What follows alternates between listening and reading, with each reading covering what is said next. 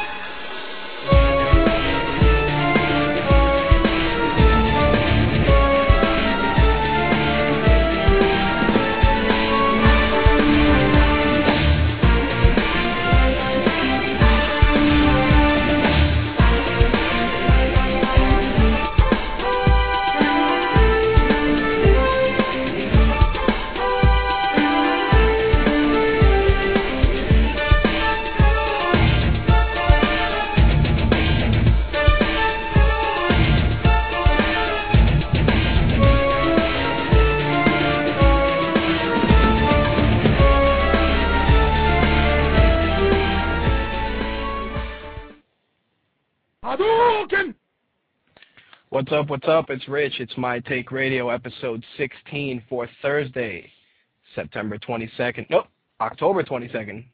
2009. The intro music you just heard was Castlemania. The artist is Am I Evil, Amievil. If you want to download that track or numerous other video game remixes, you can go to ocremix.org.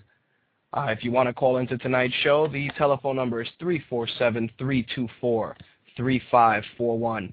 Again, that number, 347-324-3541. Let's get into the rundown of some of tonight's topics.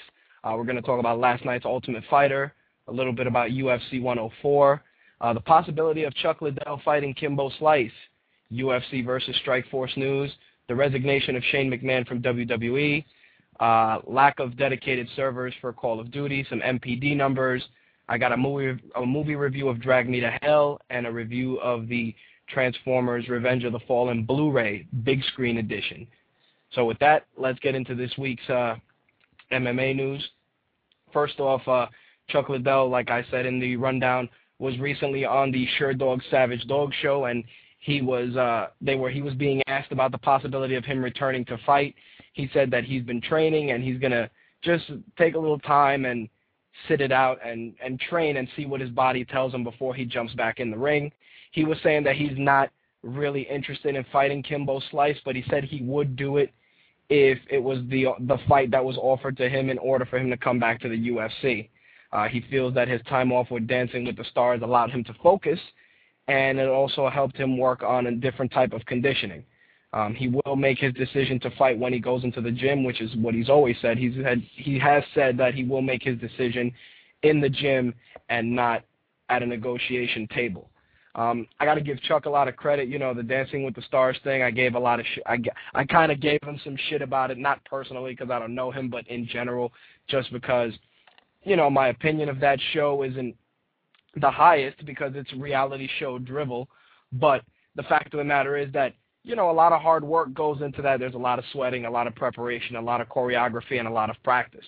So, you know, I got to give him credit for focusing his attention to something new and also for making a good decision, I think, in making his career plans in the gym as opposed to, you know, at a negotiation table or as per Dana White. I think that he benefits just by going in there, you know, getting some sparring in, a little grappling, a little groundwork, and he can establish himself and see if he's ready to come back. I think that him fighting Kimbo Slice would be a great fight.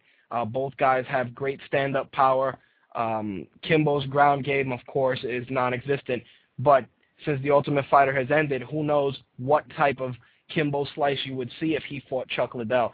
And considering that Chuck Liddell actually talked some shit about Kimbo Slice initially, you know, calling him, you know, toughest guy at the barbecue, you know, following along with a lot of Dana White's verbal jabs, I think that it would be a good opportunity for Liddell to, you know, prove Kimbo Slice wrong or for Kimbo Slice to take out a legend. So either way, personally, that's a fight I'd like to see. Yesterday, of course, was the Ultimate Fighter, and before I get into it fully, I definitely want to say that this season there's way too many there's too much sidetracking going on. There's a lot of joking, and it doesn't feel like you know what it feels like? It feels like a really violent version of the real world, because there's a lot of, back talking, there's a lot of shit talking, a lot of jokes, a lot of shit. I mean, don't get me wrong, that adds drama to the show, and I'm all for it, but for some reason, this season seems to be just overcompensating in terms of fights with just a lot of verbal sparring between Rashad and Rampage, which, it adds drama to the show. But keep in mind that when Tito was coaching against Ken Shamrock, the fights lived up to the hype, as did the shit talking between both of those guys. There has to be a little bit of animosity in order for the show to be successful. It's a shitty thing for me to say, but they have to have some type of a pre-existing beef. It makes for good television, and it allows for good stylistic fights, especially when the teams are loyal to their coaches. In looking back at Tito and Ken Shamrock, Tito's team was loyal to the bitter end. They were soldiers. They were guys that would go in there and they'd fight for their general. Ken Shamrock's guys, Ken never showed up. He wasn't really pushing them like he should. He didn't train them like he should. So I can see where that failed. And it's repeating itself now with The Ultimate Fighter, just because Rashad comes out of a camp. He comes out of Greg Jackson's camp, really good camp. And on the same token, he has been on The Ultimate Fighter. He knows how to play the camera. He knows how to work. Just all the different angles, what to say to look positive, what to say to look negative. Not to say that he's acting and there aren't some genuine feelings there, but a lot of times I look at Rashad and I just think that he's full of shit in half of the things he says. And Rampage, he's I don't want to shit on him, I really don't, but he's not a coach. And I understand that he said that, he said it before, I'm not a coach, I'm a fighter. But the whole reason why you're on there is to coach. It's to impart some wisdom. If your version of imparting wisdom is, look at his titties, Rashad Brett stink, look at his titties, oh, you a crybaby, oh, I like Kimbo Slice's beard, it's like you're not imparting shit. It's unfortunate that this season, which I thought was going to be really good, considering the animosity between Evans and Rampage, is, tit jokes and, one-liners from Rampage. I just feel that as a fighter, he's great. As a coach, he's lousy. But on top of being lousy, he's not showing that camaraderie of, sticking with his guys when they lose after a fight, or reassuring them that, they'll get back in it. It's just like, oh, my fucking guy lost. These guys are too green. Look, all these guys came into The Ultimate Fighter knowing some semblance of MMA, whether it's all MMA, one side, whether it's the ground aspect, the standing aspect, good stand-up, good submissions. These guys all had some type of a base. Your job as a coach is to add extra tools to that base, make that base solid, and then add extra skill sets. Not too much, because Rashad made something very clear. He said, I don't want to change them too much, but I want to help them tighten up their games in certain areas and help them move forward, which leads me to this week. This week, we had the focus was on Zach Jensen and Daryl Schoonover, and it seems that they spent more time focusing on Schoonover and Rampage than on the fight itself. At the end of the day, Daryl Schoonover came and took Zach Jensen out in round one with a submission. And once again, they thought that by going, the junior high school route with the jokes and funny pictures and all that shit, that they were going to move ahead in terms of the mental game of the fight. It ended up Rampage's guy, like every other guy that Rampage has coached, getting put to sleep or knocked out or something. I think that, and this is my personal opinion, I'm not a fucking coach. I'm not a professional fighter. I'm nothing but a guy on a microphone giving my opinion on something I enjoy. But the fact is that Rampage needs to go and stop trying to be the funny guy and start being a fucking coach, because it's going to be really fucked up if none of these guys make it to the final and Rashad's guys just steamroll their way in. It's just going to show that on top of Rampage leaving the UFC, he wasn't a good coach to begin with. So as of right now, I'm enjoying the show, but I'm not enjoying the high amount of wordplay, so to speak, on the season. You know, there's way too much shit talking, which is good, but not enough. I don't know, not enough. There's not enough depth to the show. It's all, you know, jokes and, you know, oh yeah, we'll throw a fight in there just to let you know that this is the Ultimate Fighter. I'm not sold on this season for some reason. I mean, Kimbo is fantastic. You know, he brings viewers, he brings attention, but if you take Kimbo out of the equation, you'd really look at it as just a regular, decent season. I think that the focus on Kimbo and one of the guys looked like he was going to be injured and Kimbo was going to get put back into play was huge. That was the lead up from last week, that they were like, oh, Kimbo might come in this week and fight. But you can only spoon feed people so much before they look past Kimbo and go, wow, this season is bullshit. So we'll see what happens. I mean, there's one more preliminary fight, and then, you know, I really want to see Marcus from Team Rampage fight because he looks like he's a fucking psychopath. And, you know, it's a guy that he talks about his love for flowers and his love for gardening, and he's just this huge monster of a dude. And he's going to go in there and say, oh, I love flowers, but I want to fight. He just looks like he's a fucking serial killer, but we'll see what happens. We'll see what happens next week. I'm not going to beat up the show too much because obviously everybody else is doing the same thing I am, so let me not jump on that bandwagon. Let me move down a little bit. November 7th, Fedor is fighting Brett Rogers on CBS. It's going to be the first Strikeforce televised MMA event on Channel 2 in a long time, ever since the Elite XC debacle. And one of the things I've always enjoyed that boxing does is the 360 specials. I mean, not the 360, the 24/7 specials that they do on upcoming fights. And it seems that Showtime and Strikeforce have decided to do the same thing. It was announced in a press conference today that they would be doing a special Fight Camp 360, Fedor versus Rogers.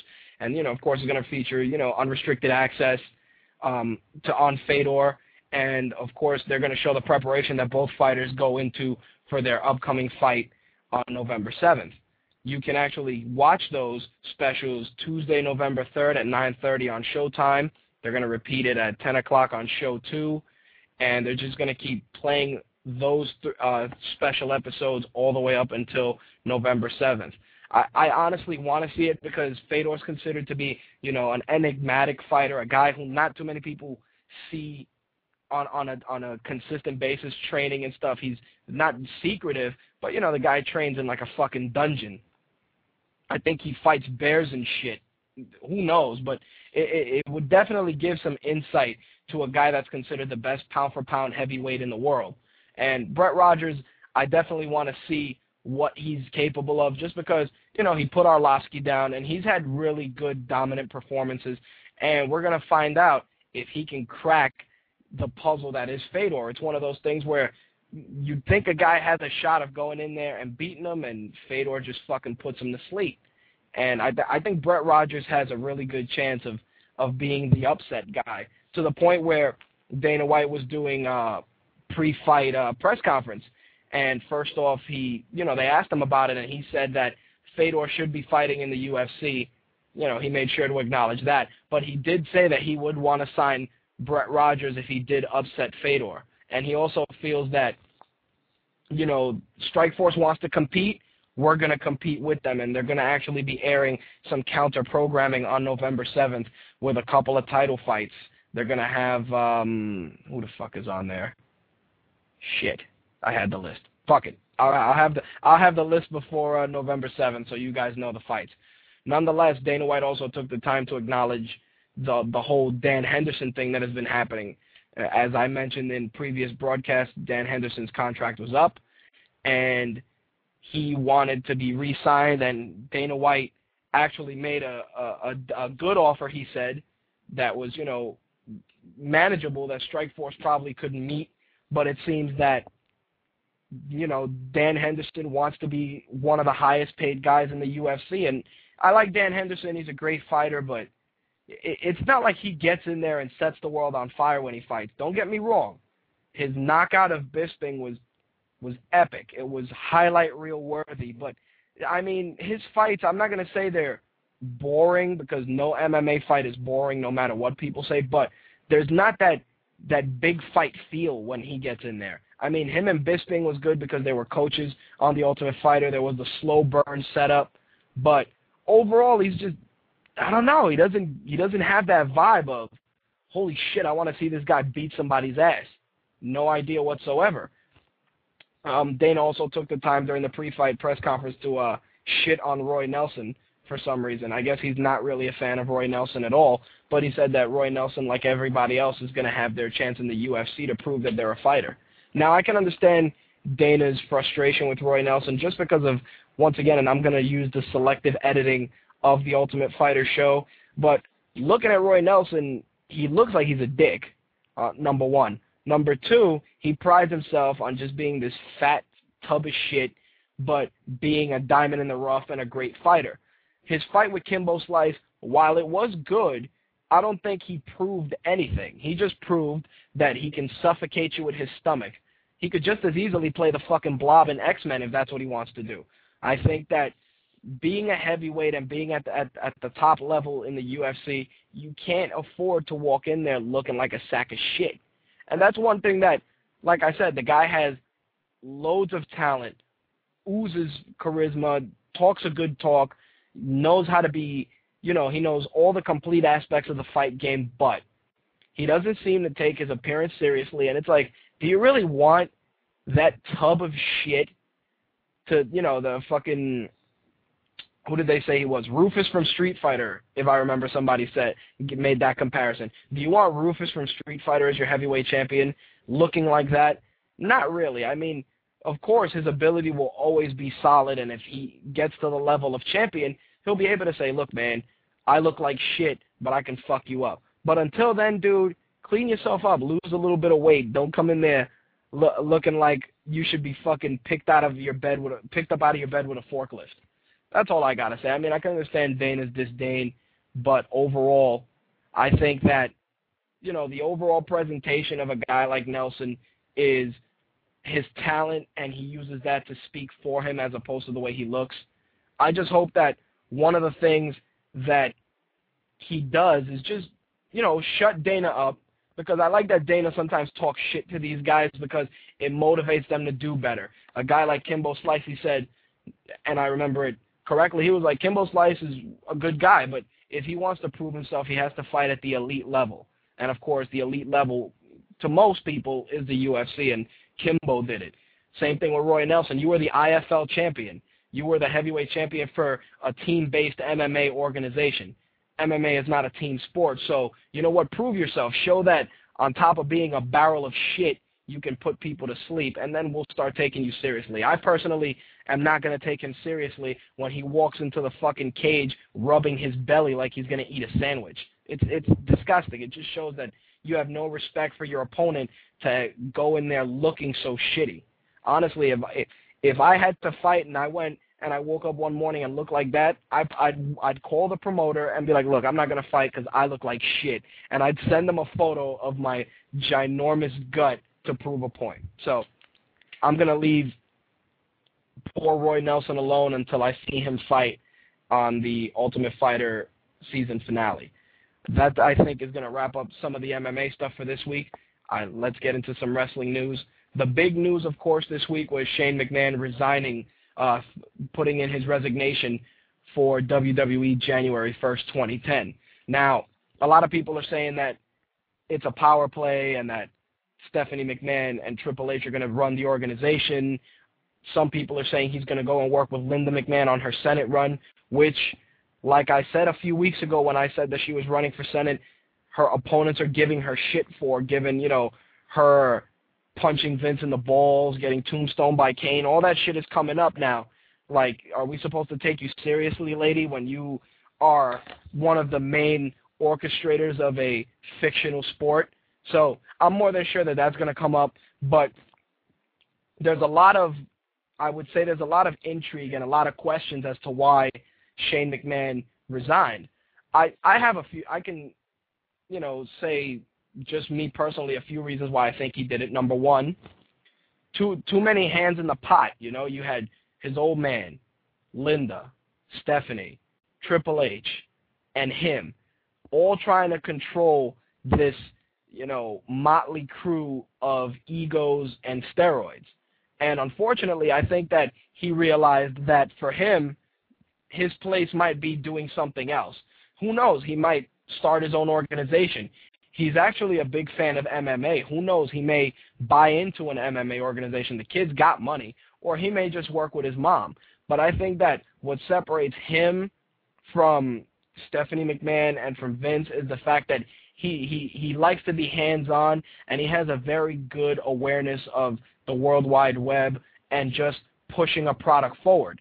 I think that the way it works is Vince is all about storyline. Stephanie McMahon is all about backstage skits. Shane McMahon's all about worldwide presence. That's the way it breaks down. Linda McMahon is just the face of the company. Vince is the guy that wants all the extreme shit. He wants to walk in, and I'm more than sure he walks in and he's just like, "You're fired." He just starts firing people with his, crazy old man wrestling voice. And I think that Shane McMahon is like, "Look, man, I'm fucking a grown-ass man with my own fucking kids. I can't be getting hit with steel chairs forever. This shit sucks." So maybe he needs to just take a timeout. That's not to say that he won't come back. Who knows? If Vince McMahon fucking keels over one day, he may just come in and fool everybody and run the company. But I think at the end of the day, if Vince McMahon were to pass away, Stephanie and Triple H would run the business. And whatever, Shane might be involved to some capacity, but I don't think it's going to be something that he's going to be doing after, his dad passes on. So, I wish him the best of luck. I think that he always tried to deliver every time he wrestled in the ring. I mean, the guy threw punches that looked like he was fucking punching loaves of bread because you could see that they weren't connecting a mile away. But in terms of, crazy shit, you're talking about the guy who's the son of a CEO, the son of the owner of the company, getting suplexed through plate glass windows by Kurt Angle. Same guy who, jumped off the Titantron. Same guy who jumps from one ring post to the other to drop kick a trash can into his father's face. The guy, zero probably wrestling training other than the basics, but he'd go in there and he'd do his best, and that's pretty cool, as a player coach that he was. He really was a perfect example of player coach. He'd go in there and work the angles, and, he'd work behind the scenes. He helped WWE.com become very successful. It's now being run by former ECW announcer Joey Styles. I think that the web, if you market a certain thing right, it'll work well, and I think WWE has gotten a good grasp of the internet, and I have to give all credit to Shane McMahon because he knew what people wanted to look at on the web. So once again, I wish him the best of luck. This week's Raw host was Snoop Dogg, and initially when I turned it on, I expected it to be a lot of shizzle, izzle, and dizzle, but it really wasn't. On the contrary, it was very limited Snoop Dogg, but just enough to make him relevant to the show.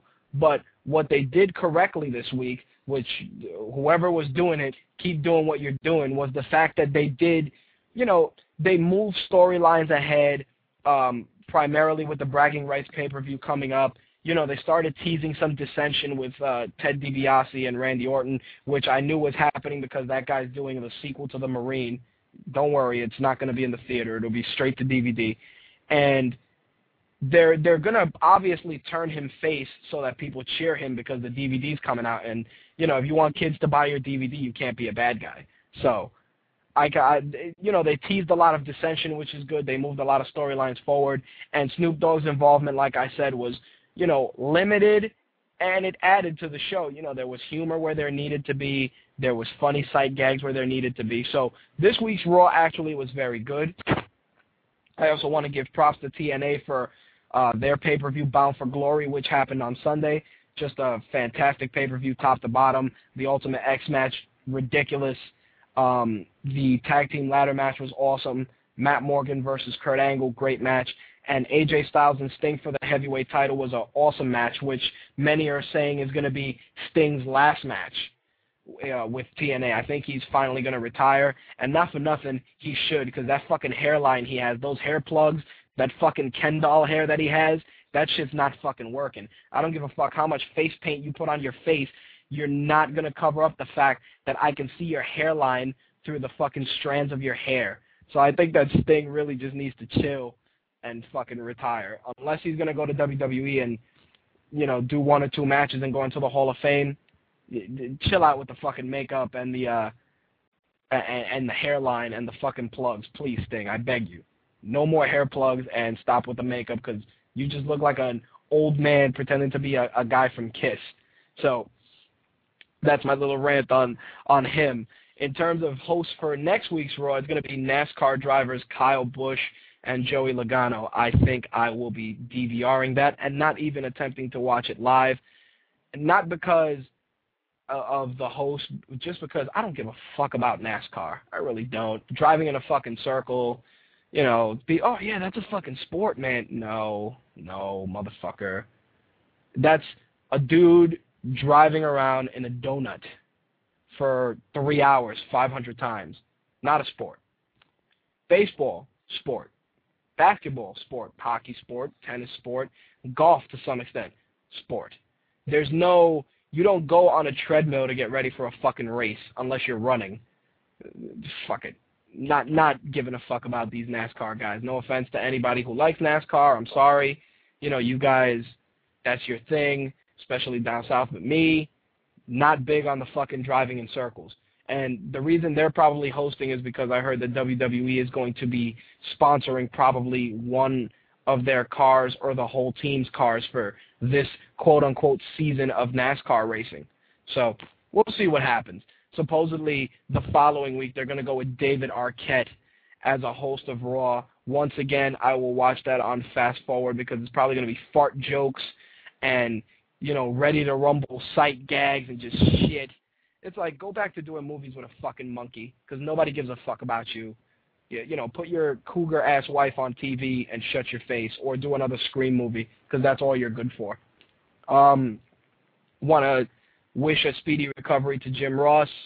Jim Ross, announcer of SmackDown, legendary announcer from Raw, Hall of Famer, suffered a third Bell's palsy attack recently.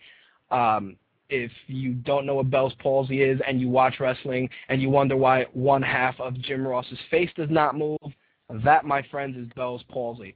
You know, if you wonder why when he talks he sounds like, so bitch, don't call. Bell's palsy talking, 100%.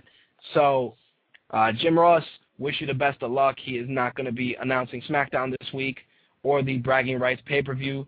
So, get better, JR. You know, it sucks, that Bell's palsy shit, because it's like paralyzing your body slowly. So, hopefully he'll be able to resume announcing duties next week, but we'll see what happens. He's been updating his blog saying, you know, he's been taking medication and stuff, but that the doctor advised him to stay home this week. So, good luck, JR. Hopefully you'll get better.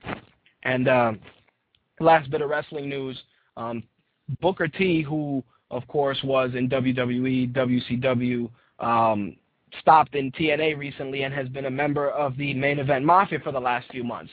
It seems that he has fucking worn out his welcome, and they are saying that he's not going to be doing any more appearances following the Bound for Glory pay-per-view. He actually got stretchered out, so I'm assuming that that's the angle they're going to use, and he's supposedly just going to take some time off and worry about running his organization, and I'm more than sure he'll end up in the WWE just because he had a really good following. His gimmick was solid, but you know what it is? This is now the swan song for a lot of these old guys. You know, I said it about Sting, Booker T. I think TNA wants to get rid of Scott Steiner. The only guy who has any redeeming value is Kurt Angle, just because I wouldn't classify him as an old-timer, and Kevin Nash, just because he's such a great douchebaggy character that he doesn't even have to wrestle anymore. He could be a mouthpiece for somebody. He could be, you know, the bodyguard for somebody, you know. He doesn't have to really go out there and wrestle. The guy has great shit-talking skills. It's not even promo skills or mic skills. He's just great shit-talking skills. It's something that definitely I want to look forward to, especially in the coming months. I mean, Booker T, he was there. Most of his promos consisted of him trying to be more ghetto than he usually is. Like, yeah, you dig, and yo, and you, son, and it's like, all right, we get it. You're black. You got braids. You look like Whoopi Goldberg. We get it. Thanks. Nobody gives a fuck about you, Booker T and Sharmell. If you want to not wrestle for TNA anymore, then get the fuck off my screen. That's going to close out this week's wrestling news because, obviously, I'm a little annoyed with Booker T right now, so the hell with wrestling. Let's get into game news this week. Before I even get into the game news, I want to actually kind of backtrack a little bit and talk about the trip to the Big Apple Comic-Con that I did this past weekend with my girlfriend and Slick from the forums as well as fellow MTR correspondent. We ended up having a great time. I actually got to test a very awesome game called Darksiders for the Xbox 360 and PS3. It's about a guy who is one of the 4 horsemen of apocalypse, takes place in the post-apocalyptic future after the Earth was pretty much trashed, and he's on a path to quote-unquote redeem himself by fighting all these minions. I have to say that the artwork is done by Joe Madeira, who did Battle Chasers. He's done some work with X-Men. Overall, just the artwork alone grabbed my attention just because I'm a huge fan, and the artwork translated very well into the game. The gameplay was very similar to games like Brutal Legend, God of War. You had a lot of primary attacks. You had a big-ass sword, cool armor, loads of demons, graphic bloodshed, definitely really cool stages. Darksiders comes out January, I think, 5th, 2010. Awesome game. I'm actually working on trying to see if I can get a couple of guys from the development team on the show. I want to talk to Joe Madeira, so hopefully we can move that forward and get these guys on the show because the game shows tons of promise. Great, like I said, great art style. If you want to check out any of the pictures, you can go to the Facebook fan page, and I put up some pictures of that. I also got the opportunity to play Super Mario for the Wii, which was really great team-based Super Mario Brothers gameplay. Initially, I was not a fan of the concept, but me, Slick, and my girlfriend took the opportunity to play it, and it was really, really cool. They had a lot of cool costumes. They actually made it a point to focus on teamwork. There are certain stages where, you can toss one of your characters up, and the other character would help a second or third player hop up to another platform. They had a really weird Penguin Mario costume for an ice stage that we played where, Mario can throw ice balls to freeze bad guys as well as slide around on his stomach like a penguin. That was pretty cool. Graphically, the game looked really nice. It moved really well. The team-based aspect, like I said, was fantastic. I got to play a little bit of Super Punch-Out, which, has been out for a long time, so I'm not going to get into any fucking details about, and also Wii Sports Resort. But the fact of the matter is that the Darksiders game definitely piqued my interest. I'm going to actually scan some cover art also onto the My Take Radio site, and Slick took some video which I need to watermark, and I need to just find out if I'll get in trouble for posting so that you guys can see some of the gameplay. But definitely you can go and check out more stuff for the game on darksiders.com, and just check out mytakeradio.com over the coming weeks. Hopefully I'll be able to get these guys on and give you guys the scoop on this really cool game. Now on to the real game news. The most recent blog from Major Nelson stated that the Xbox 360 system update that's going to be coming out is going to render unauthorized memory cards useless. It's going to actually end up not allowing they're saying 90% of third-party memory cards to not work with the 360, so any saved content that you have on those third-party cards are not going to be accessible, so you better find another solution to get your saves off.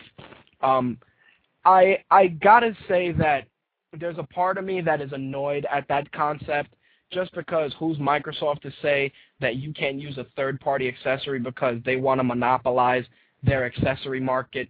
It disturbs me because you have, not everybody fucking has money to go out there and buy first-party stuff. Sometimes first-party stuff is expensive. You got to take into account if a controller is $50-$60 and you're a parent, and it's a great example. Third-party accessories are always bought by parents. It's usually parents or people that just don't want to buy a secondary or third controller for, guests. But overall, it's parents and stuff, and they're not looking at the names and stuff. They're like, oh, my kid needs an Xbox controller. Well, let me buy this Mad Catz controller. Let me buy this or that.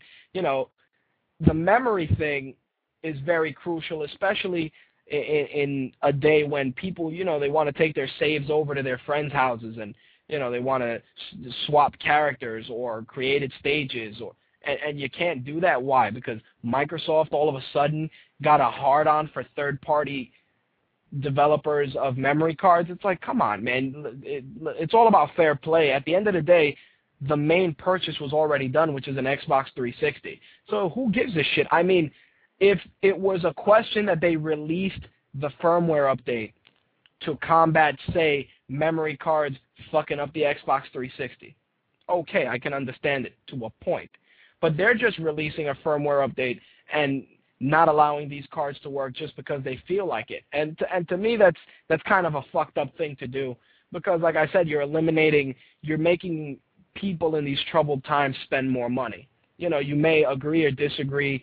Either way, I personally am really split on the whole thing. I think that while Microsoft is protecting its best interest, as a consumer, I am entitled to freedom of choice. And if I want to use a third-party controller, a third-party memory card, a fucking third-party power adapter, I should be able to do that because I paid for my system. It's mine. It's not, it's not something that Microsoft should have any control over. But unfortunately, they are going to pull the trigger on that if they haven't already.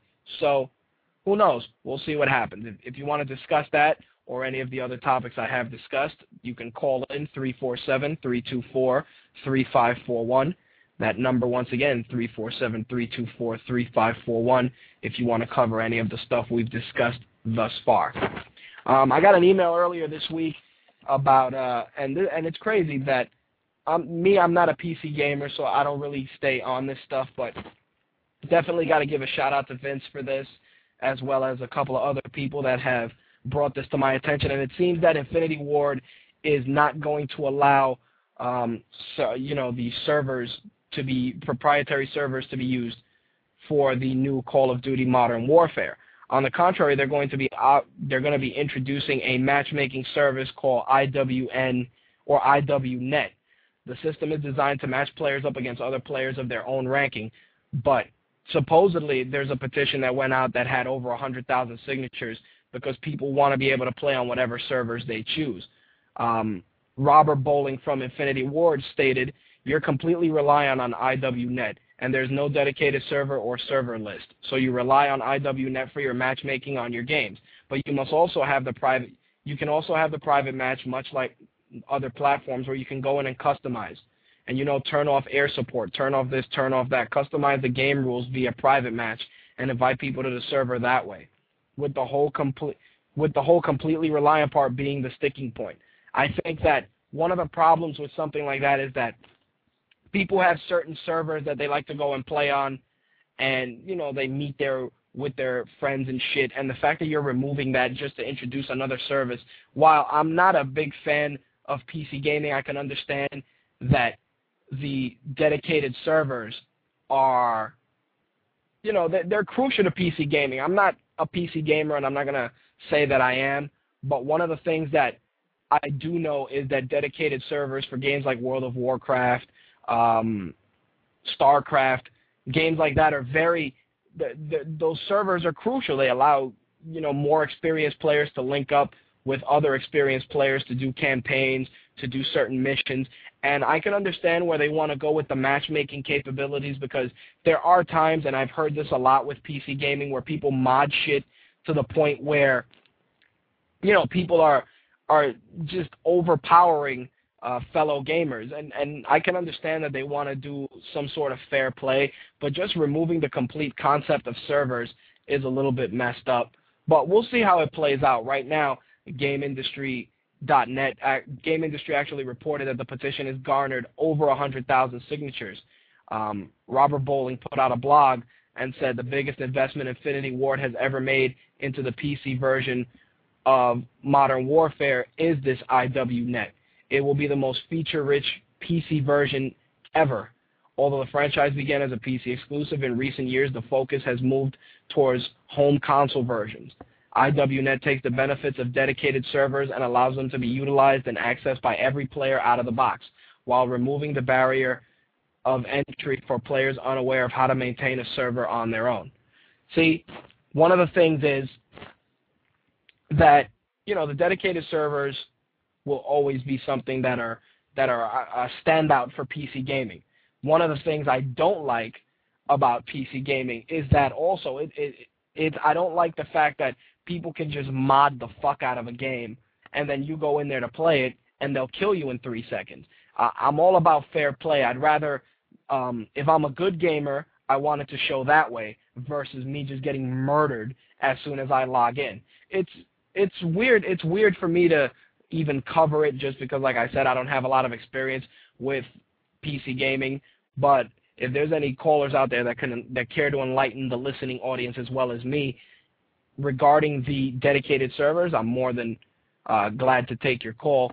But nonetheless, I think that Infinity Ward just wants to try and level the playing field. I hear that a lot, like I said before, about the constant cheating and, the leveling and just a lot of the bullshit that really makes PC gaming not appealing to me. I really don't like the fact that you can get away with so much and really not have an even playing field. So who knows? This may be a blessing in disguise, but who am I to fucking say anything? I don't fucking play the PC, so I can be full of shit too. Nonetheless, we'll see where it goes once Call of Duty comes out next month. NPD numbers. A few weeks ago we were talking about, last week and the week prior we were talking about the NPD numbers and the fact that PS3 may come in and be at the top of the charts this week. And as it turns out, everybody was 100% right.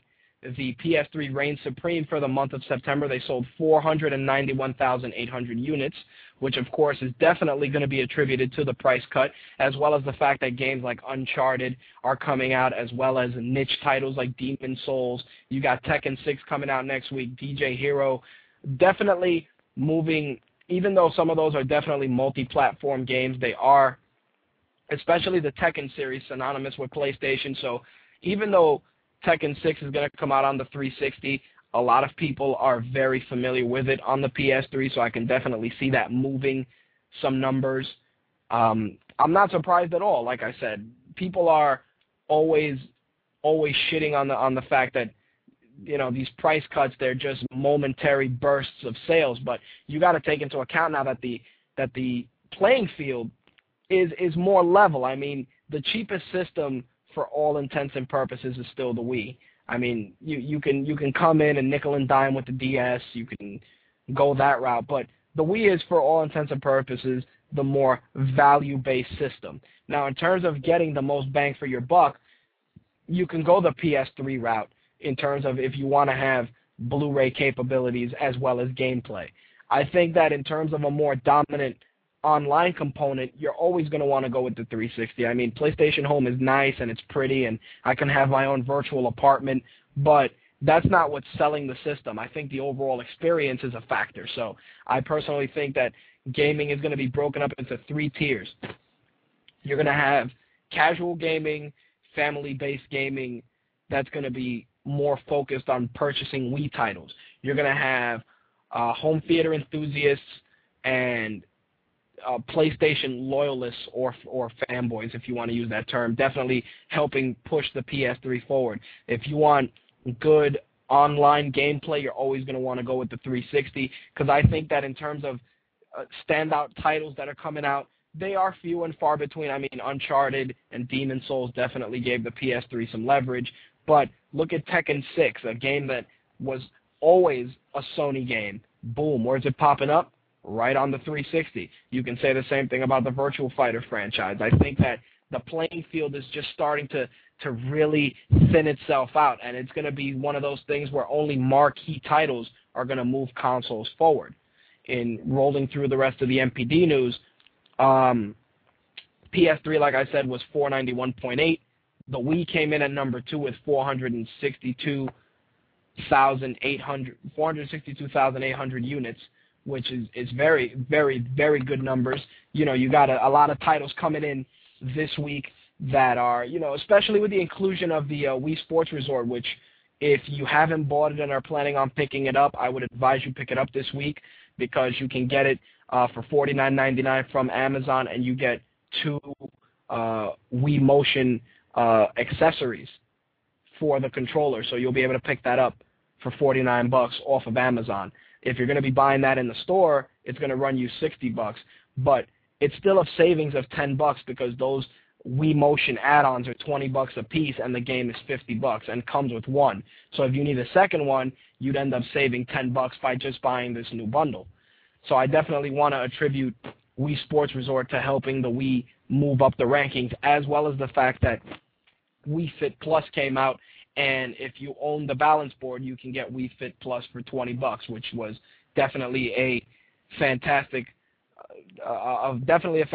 buy, because Wii Fit Plus in and of itself is definitely a great standalone game, and for $20 you can't go wrong.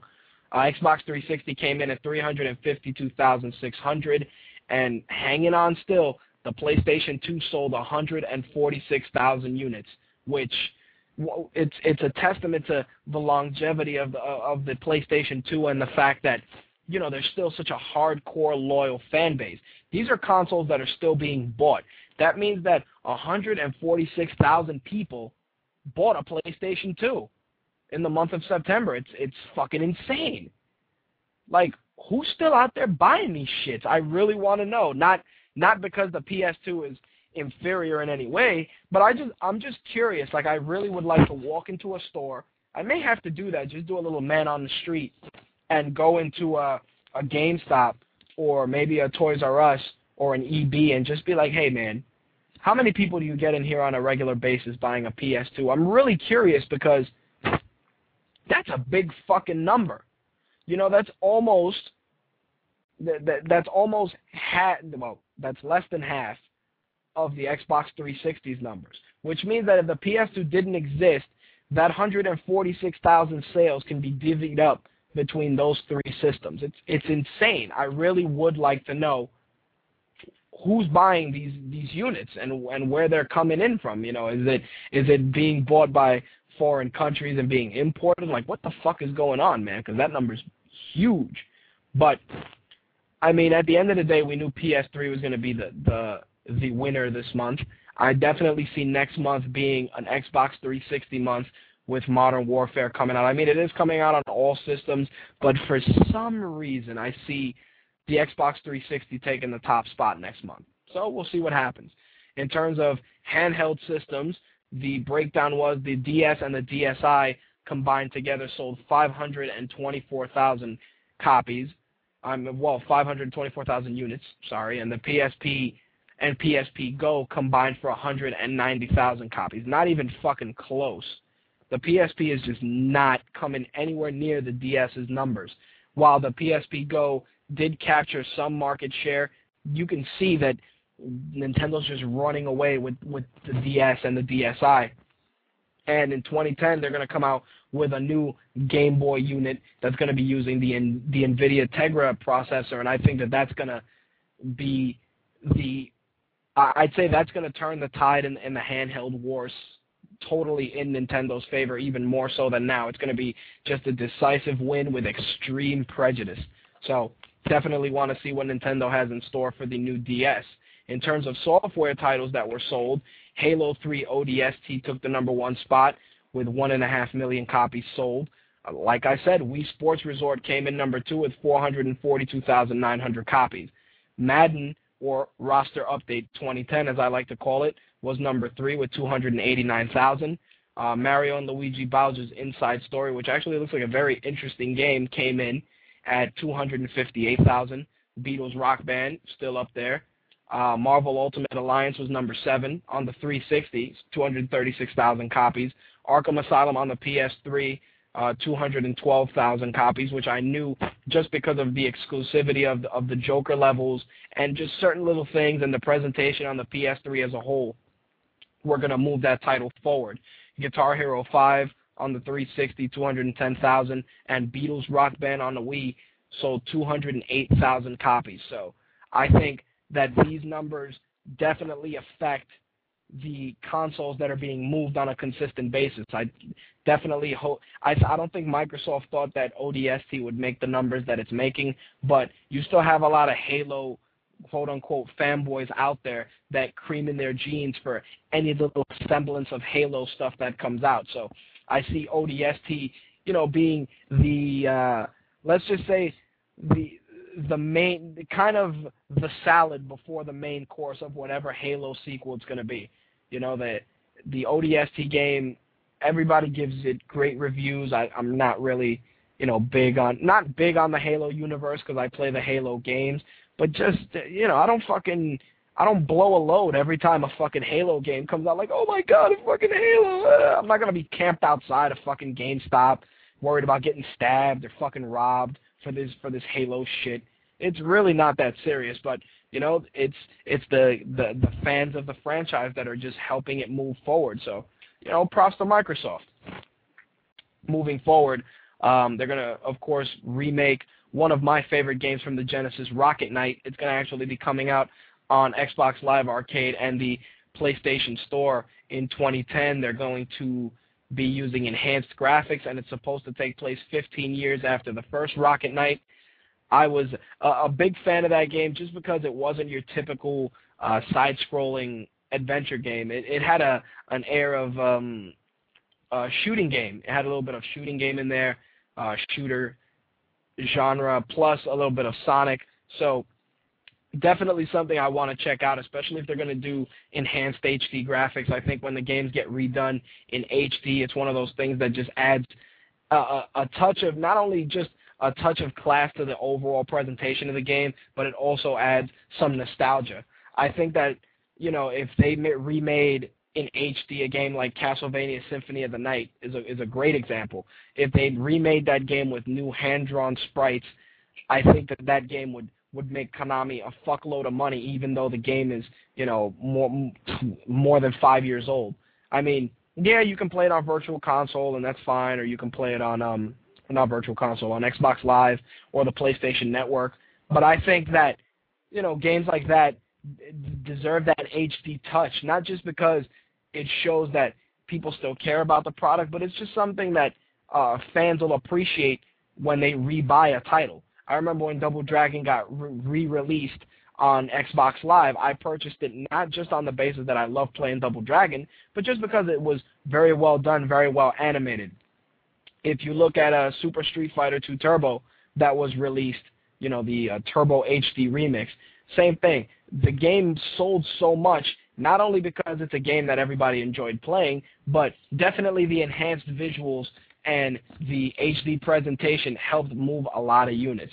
So I'm definitely looking forward to Rocket Knight for sure. Supposedly Xbox Live is going to be sending out the new updates for Live this week for those of you that signed up. If you went to, what the hell was it, microsoftconnect.com/Xbox Live Update and signed up, you would be able to test out the Facebook, Twitter, and Last.fm functionality that was recently added to Xbox Live. You'd also be able to test out something regarding Halo called Halo Flashpoint. I signed up for it a few days before my Xbox died. I went on Twitter and messaged Major Nelson just to ask, like, hey, man, I got a new Xbox. Am I still going to be able to test this shit?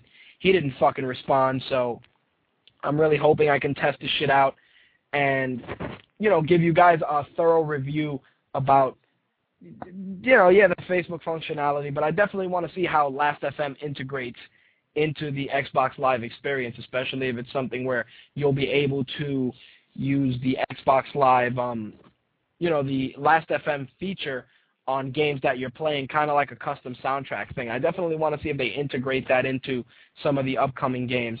we'll see how it goes. One of the other games I'm looking forward to is Bayonetta, and that's supposed to come out in January 2010.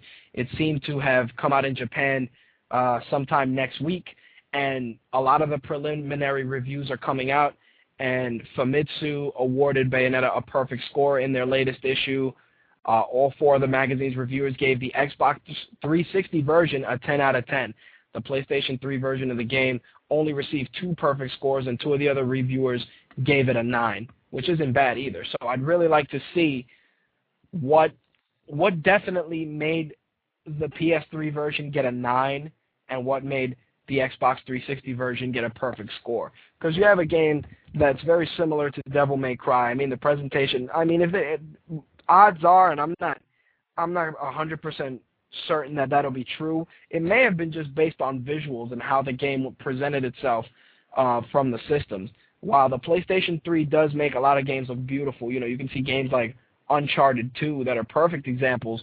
There are times when I look at the Xbox 360 games and I kind of see a slight aura of more clearness to the characters or to the stages or to the sprites, but I could be wrong. It could be, based on control. So if anybody puts out a translated Famitsu review of the game, I'll see if I can post it up on mytakeradio.com.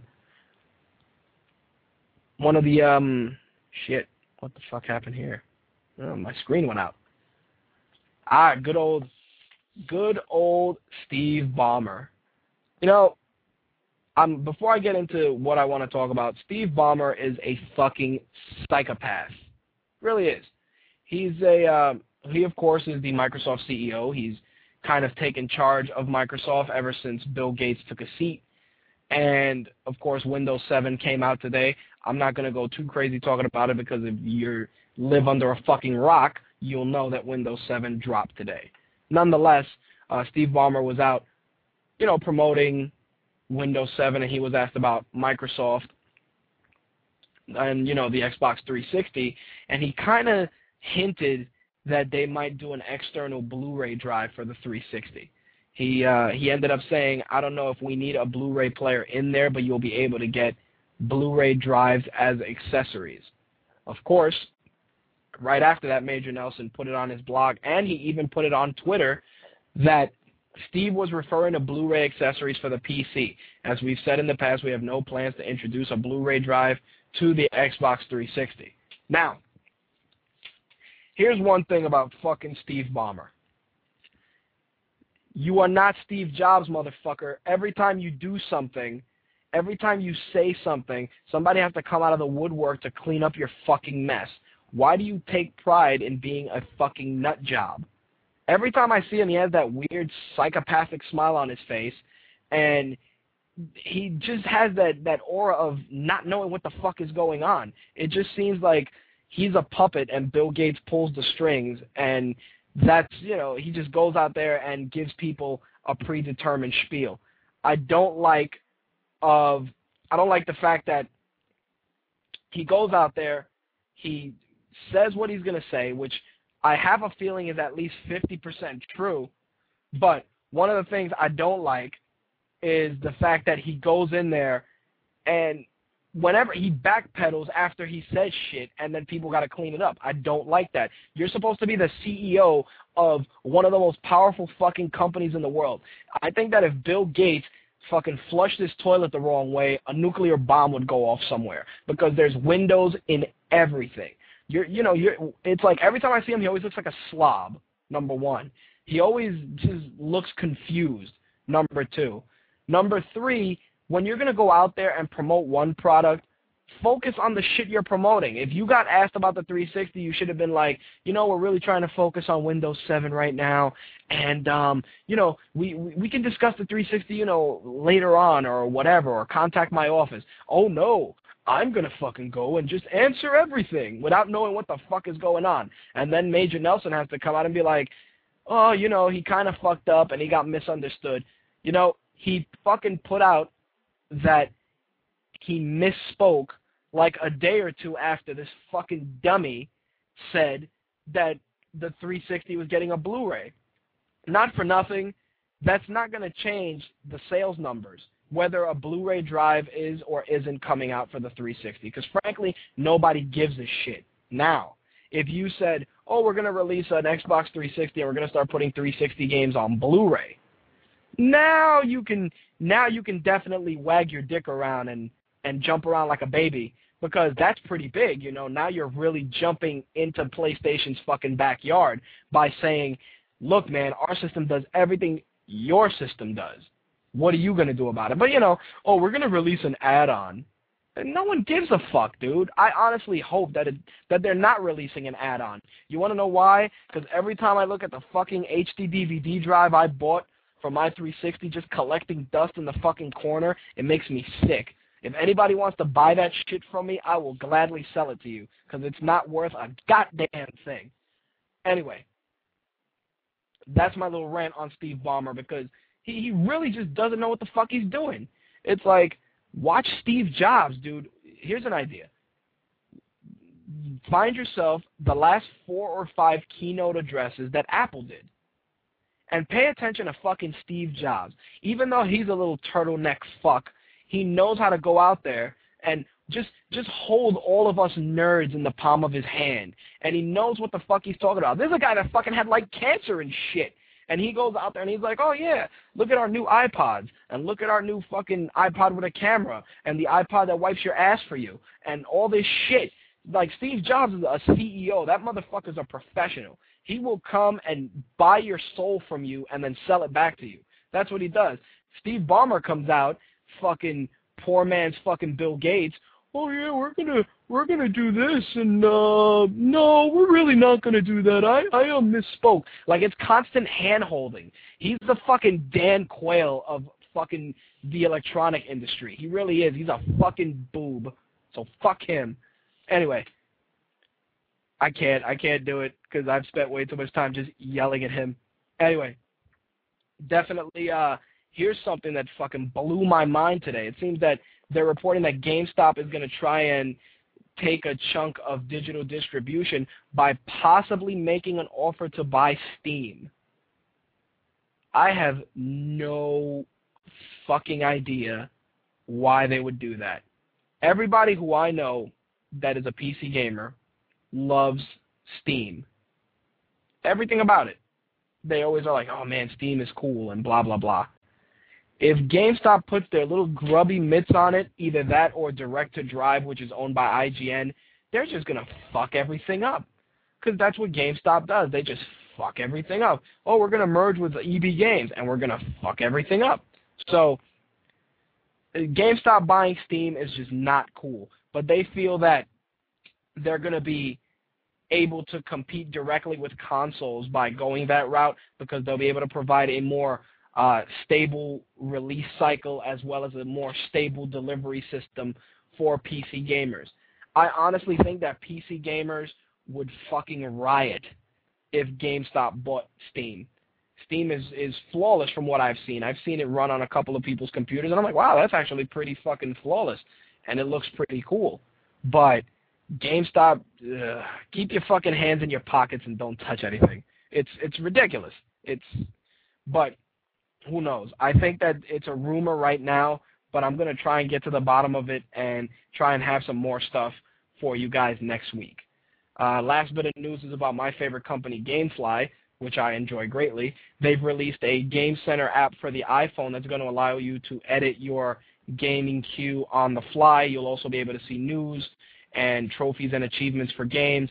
There's even a little bit of a rumor that's saying that you'll be able to see instruction manuals and, you know, FAQs for the games. I think that this is definitely a good step for GameFly, just because a lot of gamers are very technologically savvy, and I'm not going to say that a lot of us have iPhones. Most of us do. I mean, I have one, but I also have a BlackBerry. But that app would be awesome, because you'll look at the release schedule in GameStop, for instance. You'll go in your queue, punch up the games, and start adding them to your queue while you're out. It's definitely cool in the sense also that if they're running sales and you can see if the game is on sale on GameFly. I got to be honest, GameFly sells used games for really fucking cheap. I actually put in an order for Street Fighter 4. They give loyalty coupons. They give you $5 off. So I'm getting Street Fighter 4 in mint condition, box, instruction guide, and everything for $12 for the 360. So that way I can play against some of my fellow 360 compatriots. I think that GameFly is doing the right thing. You know, they really are showing themselves to be the Netflix equivalent for gamers, and I really like the organization. I actually contacted them also because I wanted to speak to some of their staff on the air just about their theories and how they took GameFly from when I remember joining it from something so small to, you know, pretty much a juggernaut on par with Netflix. So I definitely want to give them kudos for, you know, taking a step in the right direction. I also believe that Netflix is going to be doing the same thing by putting out an app on the iPhone for that. So definitely props to GameFly for that. And to close out the game news, a lot of you have been telling me the great joys that you've had of buying games at Toys R Us for the 2-for-1 sale. But guess what? Best Buy is going to be doing it, I believe, starting this Sunday. Best Buy will be holding a buy two, get one free sale, which I will fucking probably take advantage of to get Tekken 6 and possibly, which I don't have for some reason, I'll pick up Tekken 6 and Demon Souls just so I can try it out. I actually did the GameFly sale also, and I'm probably going to pick up the first Left 4 Dead. I put up the trailer for the second Left 4 Dead on mytakeradio.com, so if you get a chance, head on over there to check it out. And Best Buy's 2-for-1. Definitely going to be something I'm going to take advantage of. The only thing that sucks is that it's only valid on games that are $60. Once again, that's going to wrap up the gaming news, and if you want to call in and discuss any of the stuff that I've talked about in the last hour or so of the broadcast, feel free to call in. 347-324-3541 is the magic number. Once again, 347-324-3541 is the magic number. And, wow, it looks like we got our first call, and I think it's Slick. Sir, you're on the air. What's up? What's up, man? What's going on?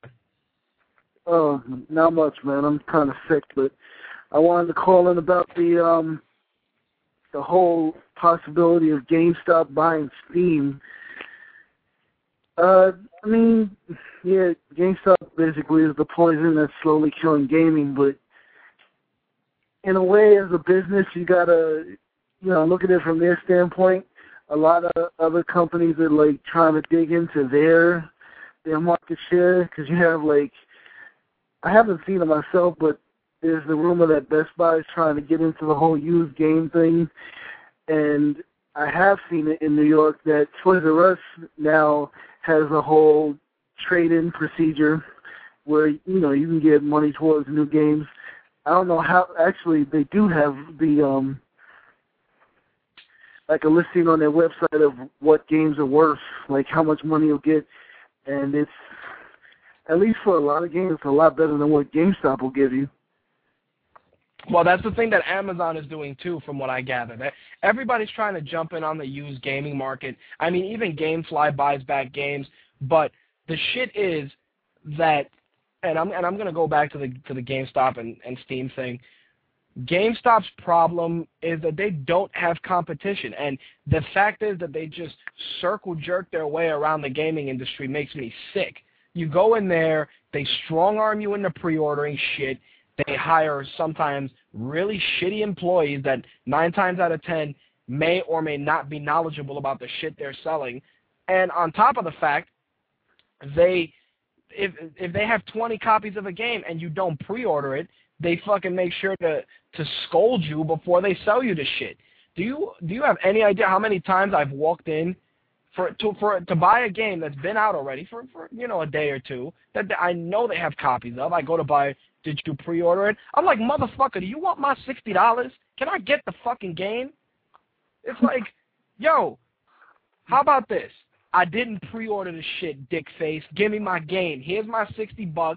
Send me on my fucking way. Have a nice day. It's ridiculous. I don't understand why they insist on strong-arming you. I know that they you know, it's part of their, you know, their reps got to earn numbers on pre-sales. But you know what? Offer me the pre-sale. I say no. We move on. I walk in to buy a game. sell me the game. Did you happen to pre-order? No, I didn't. Okay, well, here you go. That's it. But if it's a question where they got, 10 copies and they're all pre-ordered, they can go, you didn't unfortunately pre-order it, so unfortunately I can't sell it to you. Okay, I'd be perfectly cool with that. Thanks a lot, man. And I'd walk out. But I don't like that almost all the GameStops I go to, they go with this smarmy, scummy, douchebaggy delivery of, hey, man, you didn't pre-order it. You're not going to be able to get it when it comes out. Or you didn't pre-order it, but you're lucky that we have, 28 copies of the shit. Look, dude, fuck you. Sell me the damn game. That's what annoys me about GameStop, and I think that them going this route with Steam is going to be a lot of that same force-fed shit. One of the things people tell me about Steam is that it's very straightforward, very easy to work with. You bang in, you buy your game, you play your game, you keep it moving. I have a feeling, as soon as you log into Steam, did you pre-order the newest game that's coming out on Steam? Oh, no, you didn't. What a shame. Like, that's what I see happening. If you didn't pre-order the newest game on Steam, you're forced to play Pac-Man and Pong. That's it. I don't like GameStop's approach to just their overall business model. And you know what? I go to GameStop. Like right now, I pre-ordered DJ Hero. The pre-order for the fucking game was $25. Great. I gave the guy $25. I walked in, I said, I want to pre-order DJ Hero. He goes, $25. Do you want to pre-order anything else? I go, no. He's like, but Call of Duty comes out next month. Motherfucker, didn't I just tell you no? I don't give a shit. It's like, I don't understand how that's their business model. And you know who has a flawed business model that's just as shitty? Fucking, what the hell is that game store that's going out of business? Fuck. Game Crazy? The one on Game Crazy. I walked in there to buy a game. The fucking guy's on his Bluetooth cell phone. Just chilling. I'm like, dude, can I get this game? Yeah, hold on a second. I wanted to reach over the counter and pop his head like a zit. It's ridiculous. I feel that all these companies, and this is what's happening, we need the mom-and-pop stores. We need them. And every time I see a mom-and-pop game store close, it upsets me because it's another fucking victory for the juggernaut of fucking shit dicks known as GameStop. I'm sorry, and I'm more than sure that there are GameStop employees listening on the show and former GameStop employees, and I understand. I understand that it's your job. I understand that you have to do it. And you know what? I love those guys. I love walking into a GameStop where the guy's like, hey, man, did you like this game? Yeah, it was cool, dude. And we do our transaction real cordial. Maybe we'll have a little bit of small talk. But I'm not being forced to held at gunpoint when I'm in there. It's just like, all right, dude, here's your game. Thanks a lot. And I love that. I love my transaction to take 5 minutes. If I wanted it to take 20 minutes, I'd go in there and shoot the shit with you. I do not like that. And I think the Steam thing is going to go that same route. It's ridiculous. But you know me, like where I live, I have at least 2 good mom-and-pop stores around me, and they've been around for a long-ass time. And when everybody was bitching, definitely. When everybody was bitching that they couldn't get Demon Souls, I walked right in there and picked up a copy. I could walk right in there and pick up another copy tomorrow.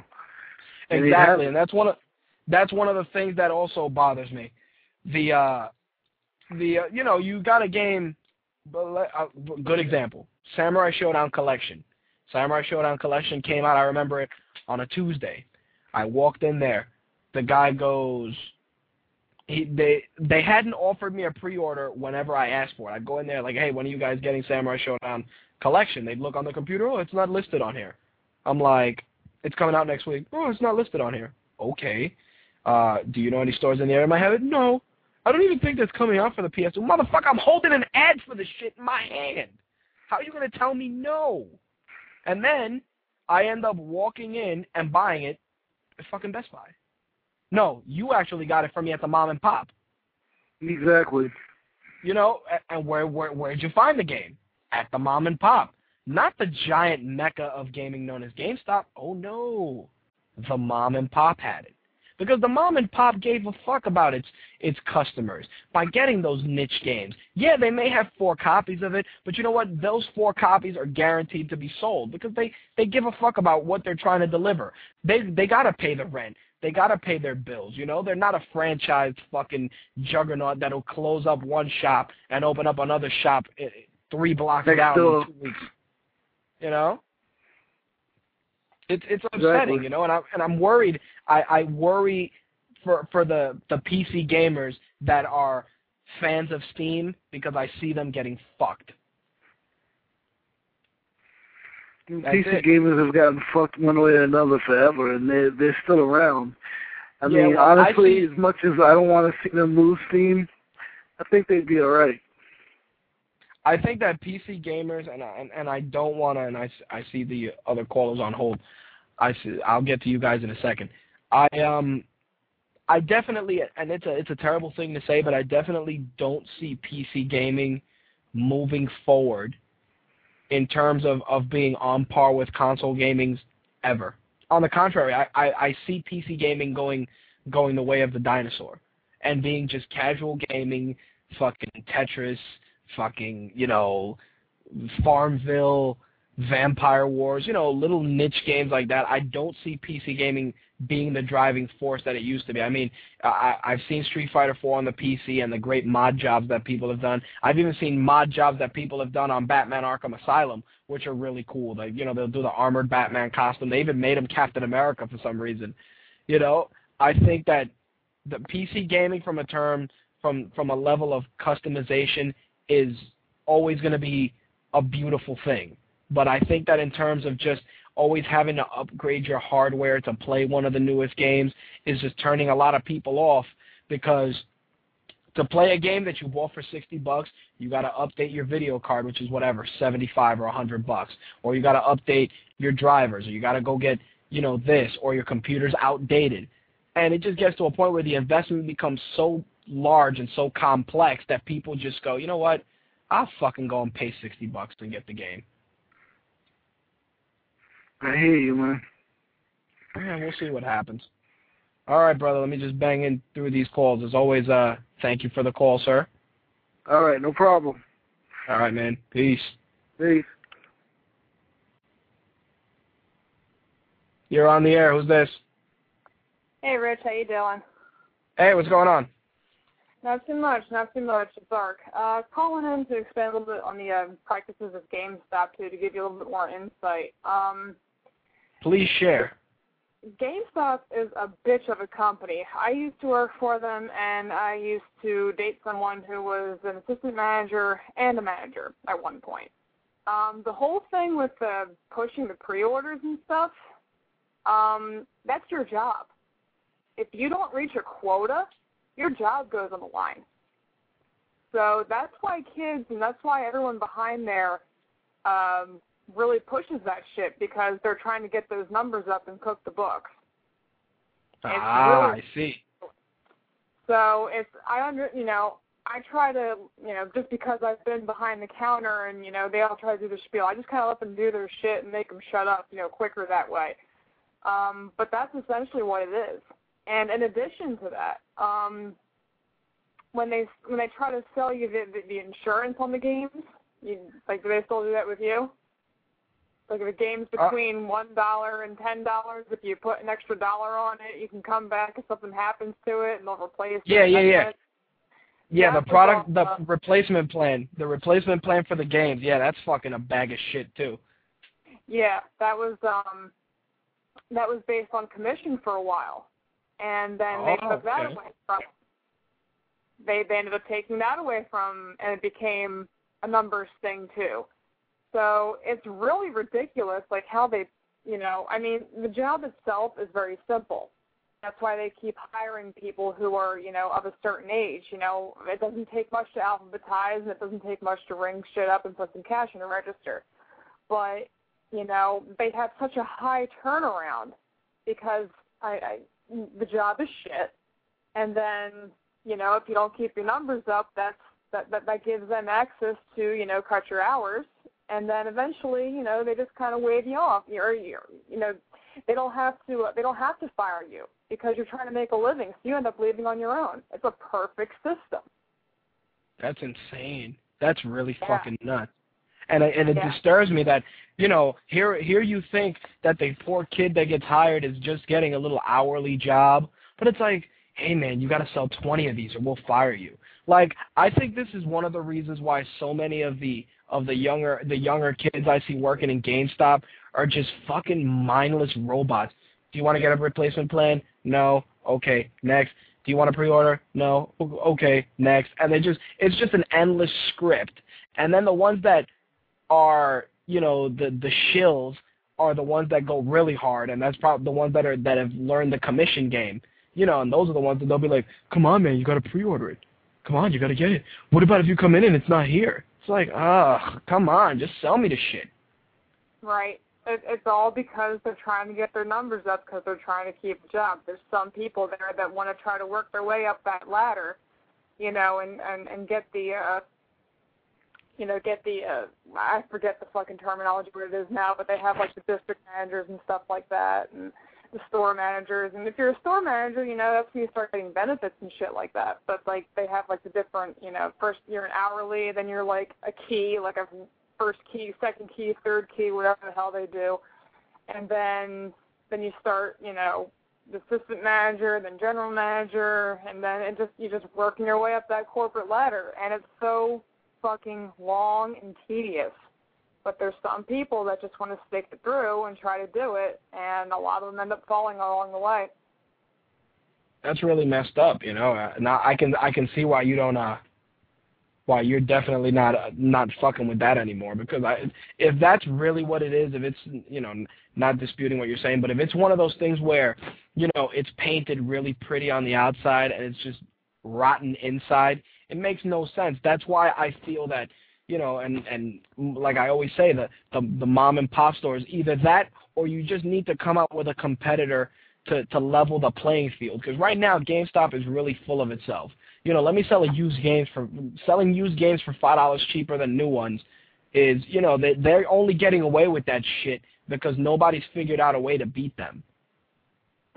Essentially. It's very disheartening, especially as a gamer, that you can't walk into a store honestly, give your money to buy a product and walk out without getting harassed. It's very fucking irritating.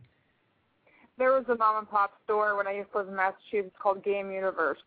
That place was just awesome. I mean, it was run by gamers, people who really knew, who gave a shit, held the right tournaments between the old-school games and the newer ones. They had about 5 plasma TVs set up. Everyone came in, hung out, played. It was a really good atmosphere. And it also helped that they had, like, a Chinese, food, takeout. Nice. That was pretty awesome. But, I remember going there for tournaments, and I think one of the coolest things, too, is I actually got the band Power Glove to play inside the store. That's pretty badass. Yeah. I really wish that I could, if possible, open up my own game store, because I have a fucking flawless model that I think would be successful. I don't think it'd end up becoming a franchise, but who knows? But I think that, off the bat, and I can share this idea, off the bat, any game you buy within the first 2 weeks of purchase, you're entitled to get 50% of the value of the game back. Off the bat. That's it. Like nothing is more disheartening. You pay $60 for a game, you come in a week or two later when you're done, and they go, we give you $20. What? Are you kidding me? No shit. You get a hell of a lot more turnaround that way with your stock also, because there's always those people out there that'll just play the game for like 2 or 4 days, beat the thing, not even want to really go through and then go back, turn it back in, and get a new game. Makes sense to me. Yep, but, I do that. Other I places, do that. I mean, GameStop's just fucking greedy. I mean, there were times like when I'd look at the trade-in value, and then what you sell it for, it was like over 700%. That's disgusting. Yeah, it's like really, really bad. So yeah, that's why I express my distaste for GameStop. People say, you just don't buy from there. It's like, well, it's getting to a point now where it's becoming a little bit of an issue, and if you want to make a stand, you better make it now.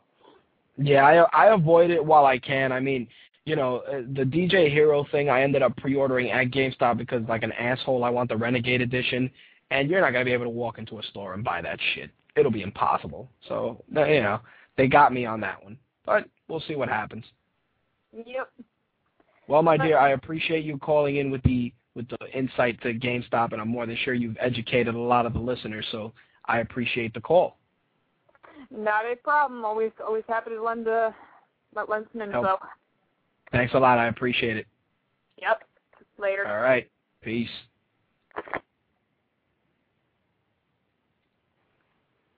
You're on the air. Who's this?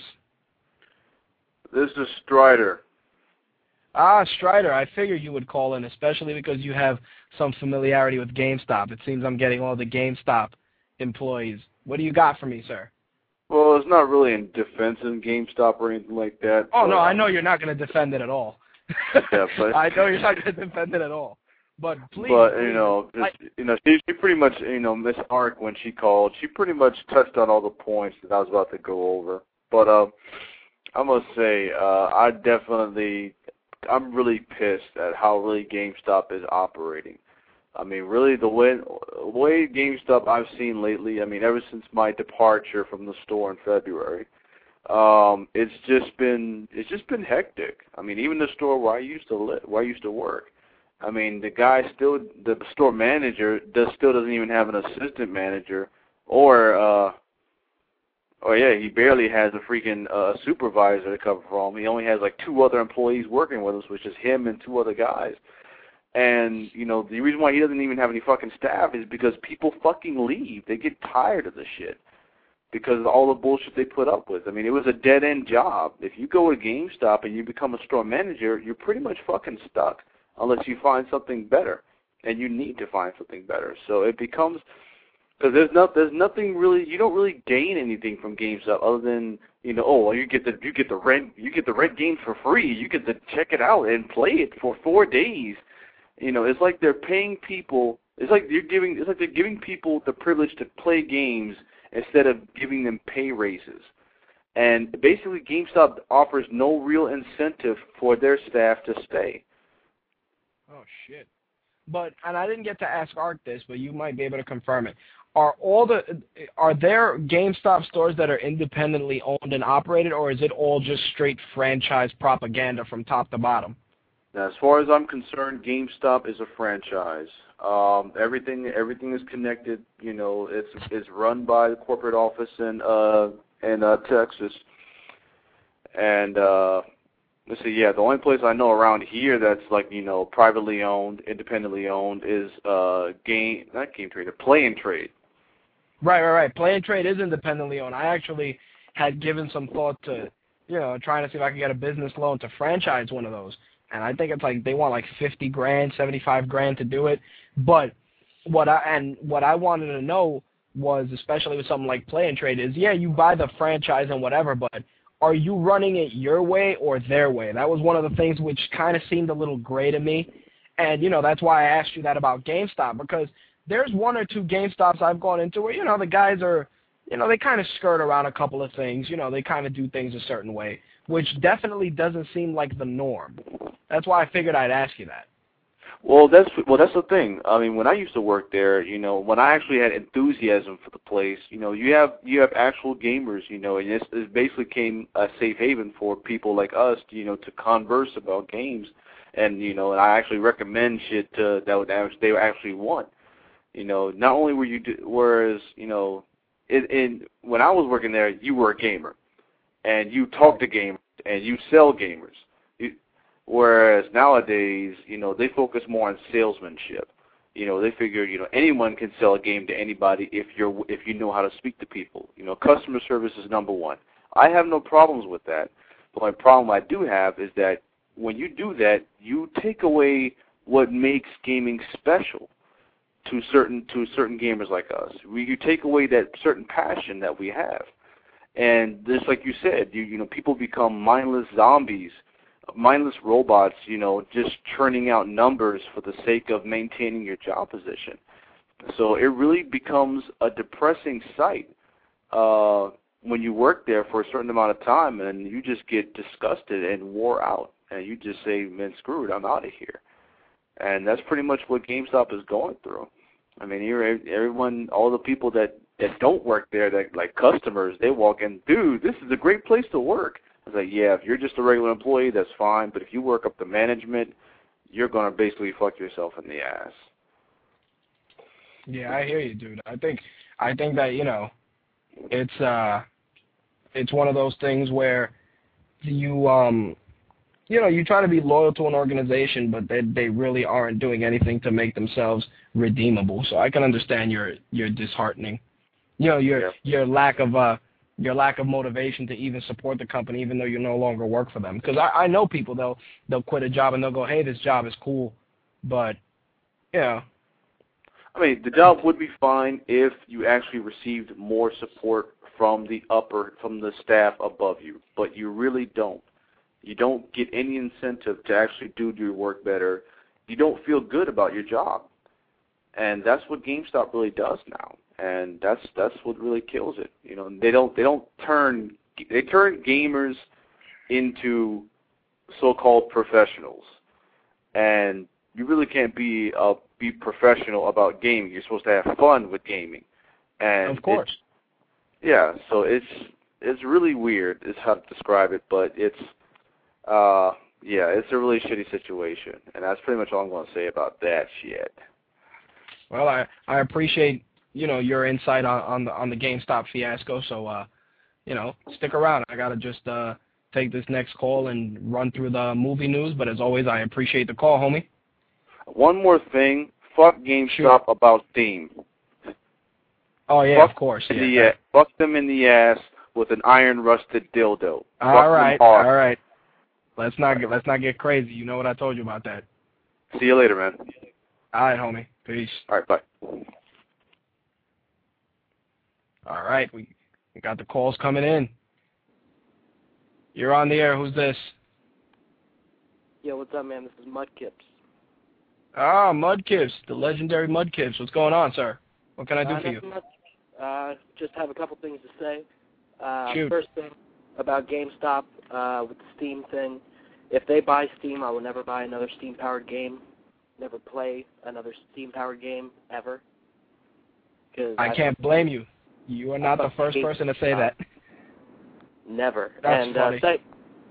Second thing is with digital distribution and everything, how do you feel about Hulu charging next year for their videos?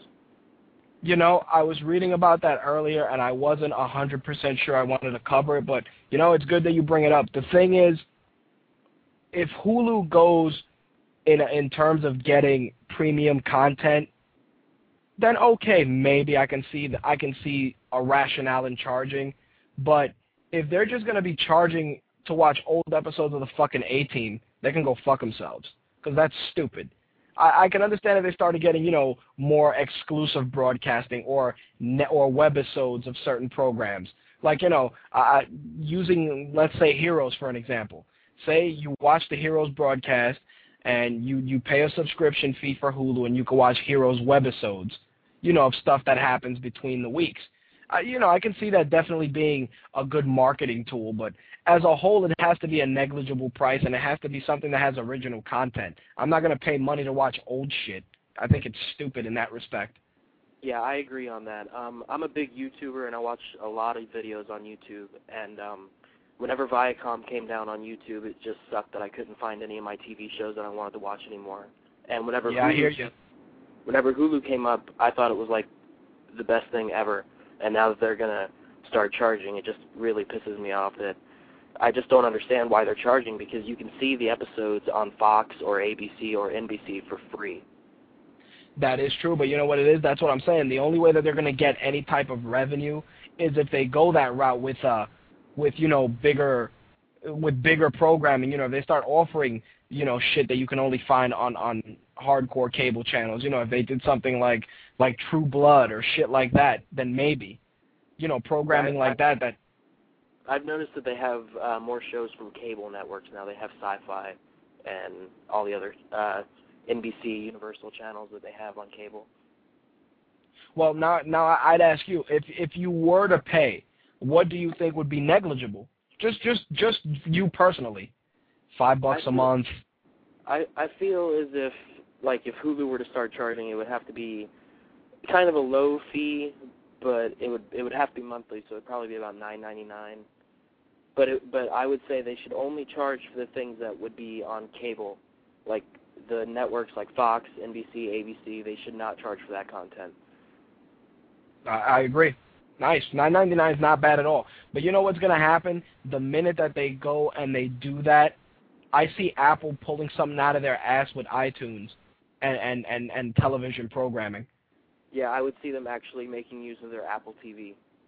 Yep. That's one reason why I never really bought the Apple TV, because I used my Mac Mini to do the same job. But I think they would move a lot of Apple TV units if it was all direct cable card-based programming and you only paid $10 a month. I think they'd kill like every cable company in the country with that. Yeah, that's probably true. Like paying $10 a month for cable shows is nothing compared to the $50 you'd have to pay for Comcast. Yep. I think that would be. I think Apple might be onto something, because there's been rumors with that. And if what you're telling me about Hulu, I mean, I've read the article, but just you giving a little bit more insight, I think that it's going to be a problem for sure. Yeah, I feel as if a lot of Hulu's fan base is going to go away if they start charging. Well, we'll see what happens, man. All right. All right, brother. I appreciate the call. Thanks, man. All right, no problem. Later.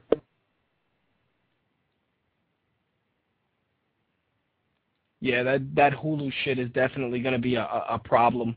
I use Hulu once in a while. It comes in handy, especially for using for video clips to share online for certain TV programs and for just reference points. So if they really go into a price-based model, they're going to lose probably, I'd say, at least a good 60% of their fan base. But who knows? We'll see where it goes from there. Let's get into some of these movie news. First off, of course, I want to definitely start talking about Spider-Man 4. It seems every week, especially over the next few months, I'm going to always have some type of story on Spider-Man 4. And there's actually a few stories about it this week. Sam Raimi actually was interviewed by MTV, and he was asked if the common complaint about Spider-Man 3 having too many villains is relevant. And he responded by saying that he thought that having so many villains detracted from the experience, and that he agrees with the criticism. He said, I think I've learned about the importance of getting to the point and the importance of having limitations. And I'm hoping to take that into this next production, where I'm actually allowed to explore with more of the tools to pull off something with a little bit more splendor. I would like to take Spider-Man 4 back to basics. I really get mad and really annoyed with Sam Raimi, and I'll tell you why. If the inclusion of Venom and the inclusion of the New Goblin were such a hindrance, why didn't you take a firm stand against Marvel and say, look, man, I really want to do this movie my way. You saw the success of Spider-Man 2, which I did my way, and the first Spider-Man, which I did my way, and they're proven success stories. I feel that, he could have been like, I feel that the addition of all these secondary characters is going to take away from the story. Because quite honestly, and I shit on Venom every time because there was no fucking necessity for Venom. New Goblin definitely was really cool. He added to the story. I think that, he was pivotal in the battle against Sandman.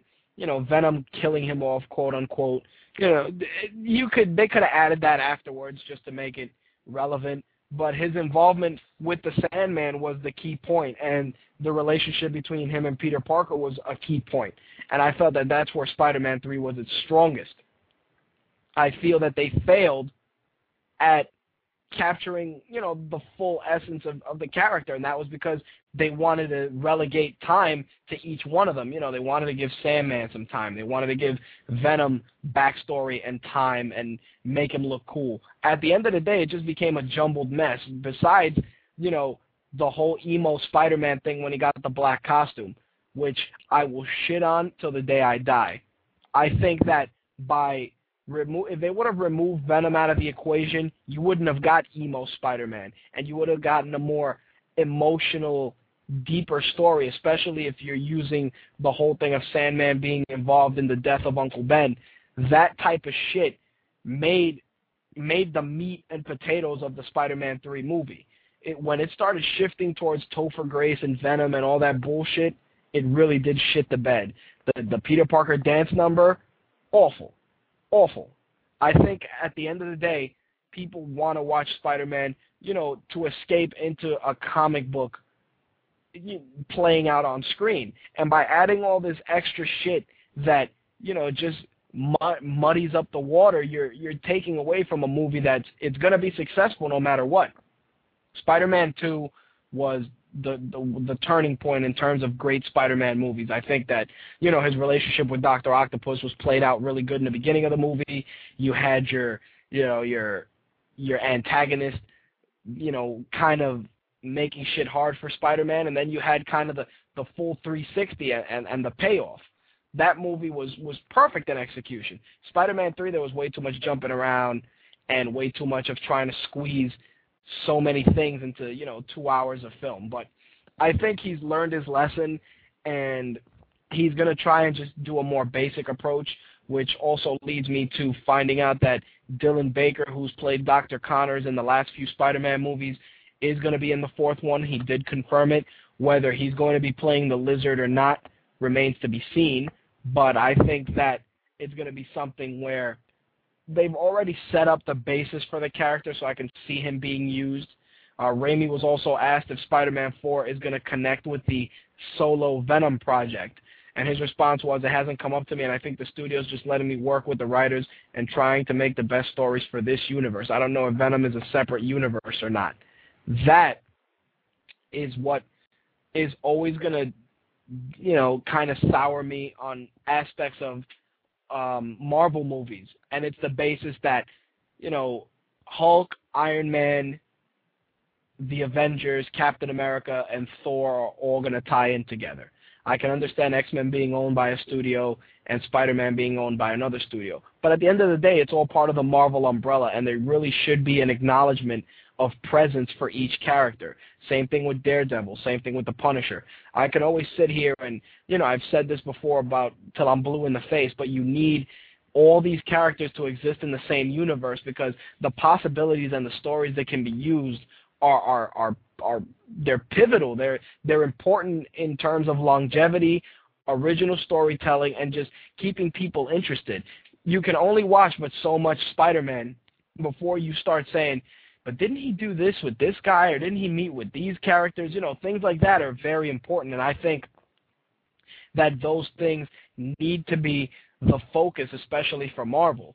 And it seems that DC is jumping into that because there's, I was reading an article about the Green Lantern movie, which they're actually considering to have Jackie Earle Hartley, playing Sinestro in the Green Lantern movie, and one of the things that was mentioned was a cameo by Superman, because they want all these movies to exist in the same universe, which I think, is very smart by DC, because, you got money makers like Batman and Superman that you can, throw together in a movie instantly. You can go the Justice League route. You can put the Flash in there.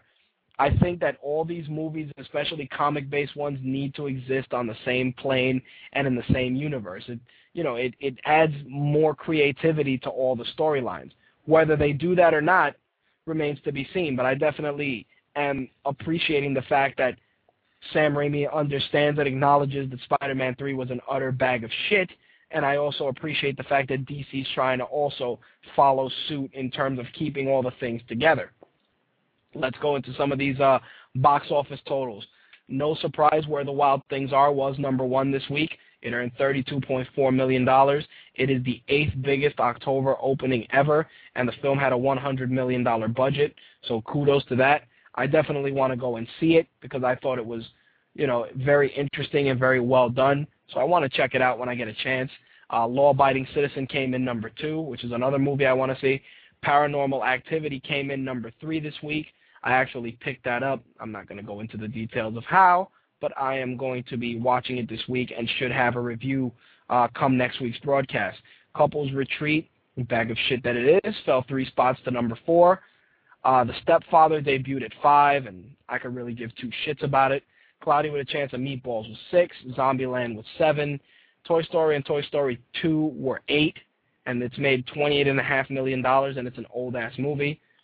Surrogates, another lump of shit, fell 3 spots to number 9, and The Invention of Lying, which looked actually very good based on the trailer, and from what I've heard, fell to number 10. I think Ricky Gervais is a phenomenal comedian. He has great comedic timing. He has that real snarky, smarmy humor down pat, And it's a shame that his movie wasn't more successful, but what can you do? Shock Till You Drop said that Derek Mears, the guy who played Jason Voorhees in the Friday the 13th remake, is going to be joining the cast of Robert Rodriguez's Predators, which of course is the reboot / reimagining of the Predator film, which I kind of have a love and hate relationship with just based on some of the casting. I'm more than sure that Mears is probably going to play the Predator in costume.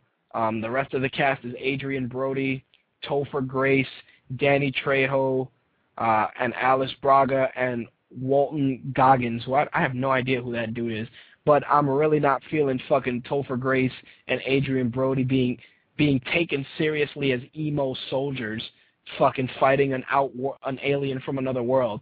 Danny Trejo is fucking win. Anything Danny Trejo is in is win. The fact that he's doing Machete is going to be win. But the Adrian Brody and Topher Grace, not really feeling that casting. But who knows? We'll see what happens. One of the things that caught my attention was the fact that there's a lot more video game movies coming out recently, and there's a lot more video game news that are coming out, of which one of them is the movie about Kane and Lynch, which is going to supposedly start filming in March, and Bruce Willis is going to be playing Kane.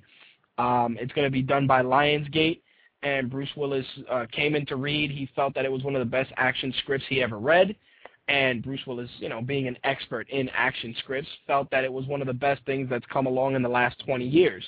I think him playing Kane is a good look, just because Bruce Willis, he can play that sadistic, crazy guy really well, especially when given the right material. I mean, it's playing a little bit on Hardigan from Sin City and a little bit on John McClane if he's playing the character of Kane. I honestly think that Lynch should be played by Billy Bob Thornton. I don't know why, but I think that he would fit as a sadistic mercenary with Bruce Willis. That's just me doing personal casting on my own. I think that Bruce Willis playing the part, he's going to definitely add some depth to the character. I guess we got a Slick calling back. Sir, you're on the air. What's up?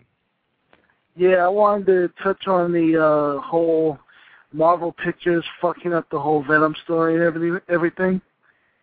And Shoot, how you were saying, I was just adding on to how you were saying there should be acknowledgement of these characters in other, movie universes, so that things, if ever need to be, can be merged together properly.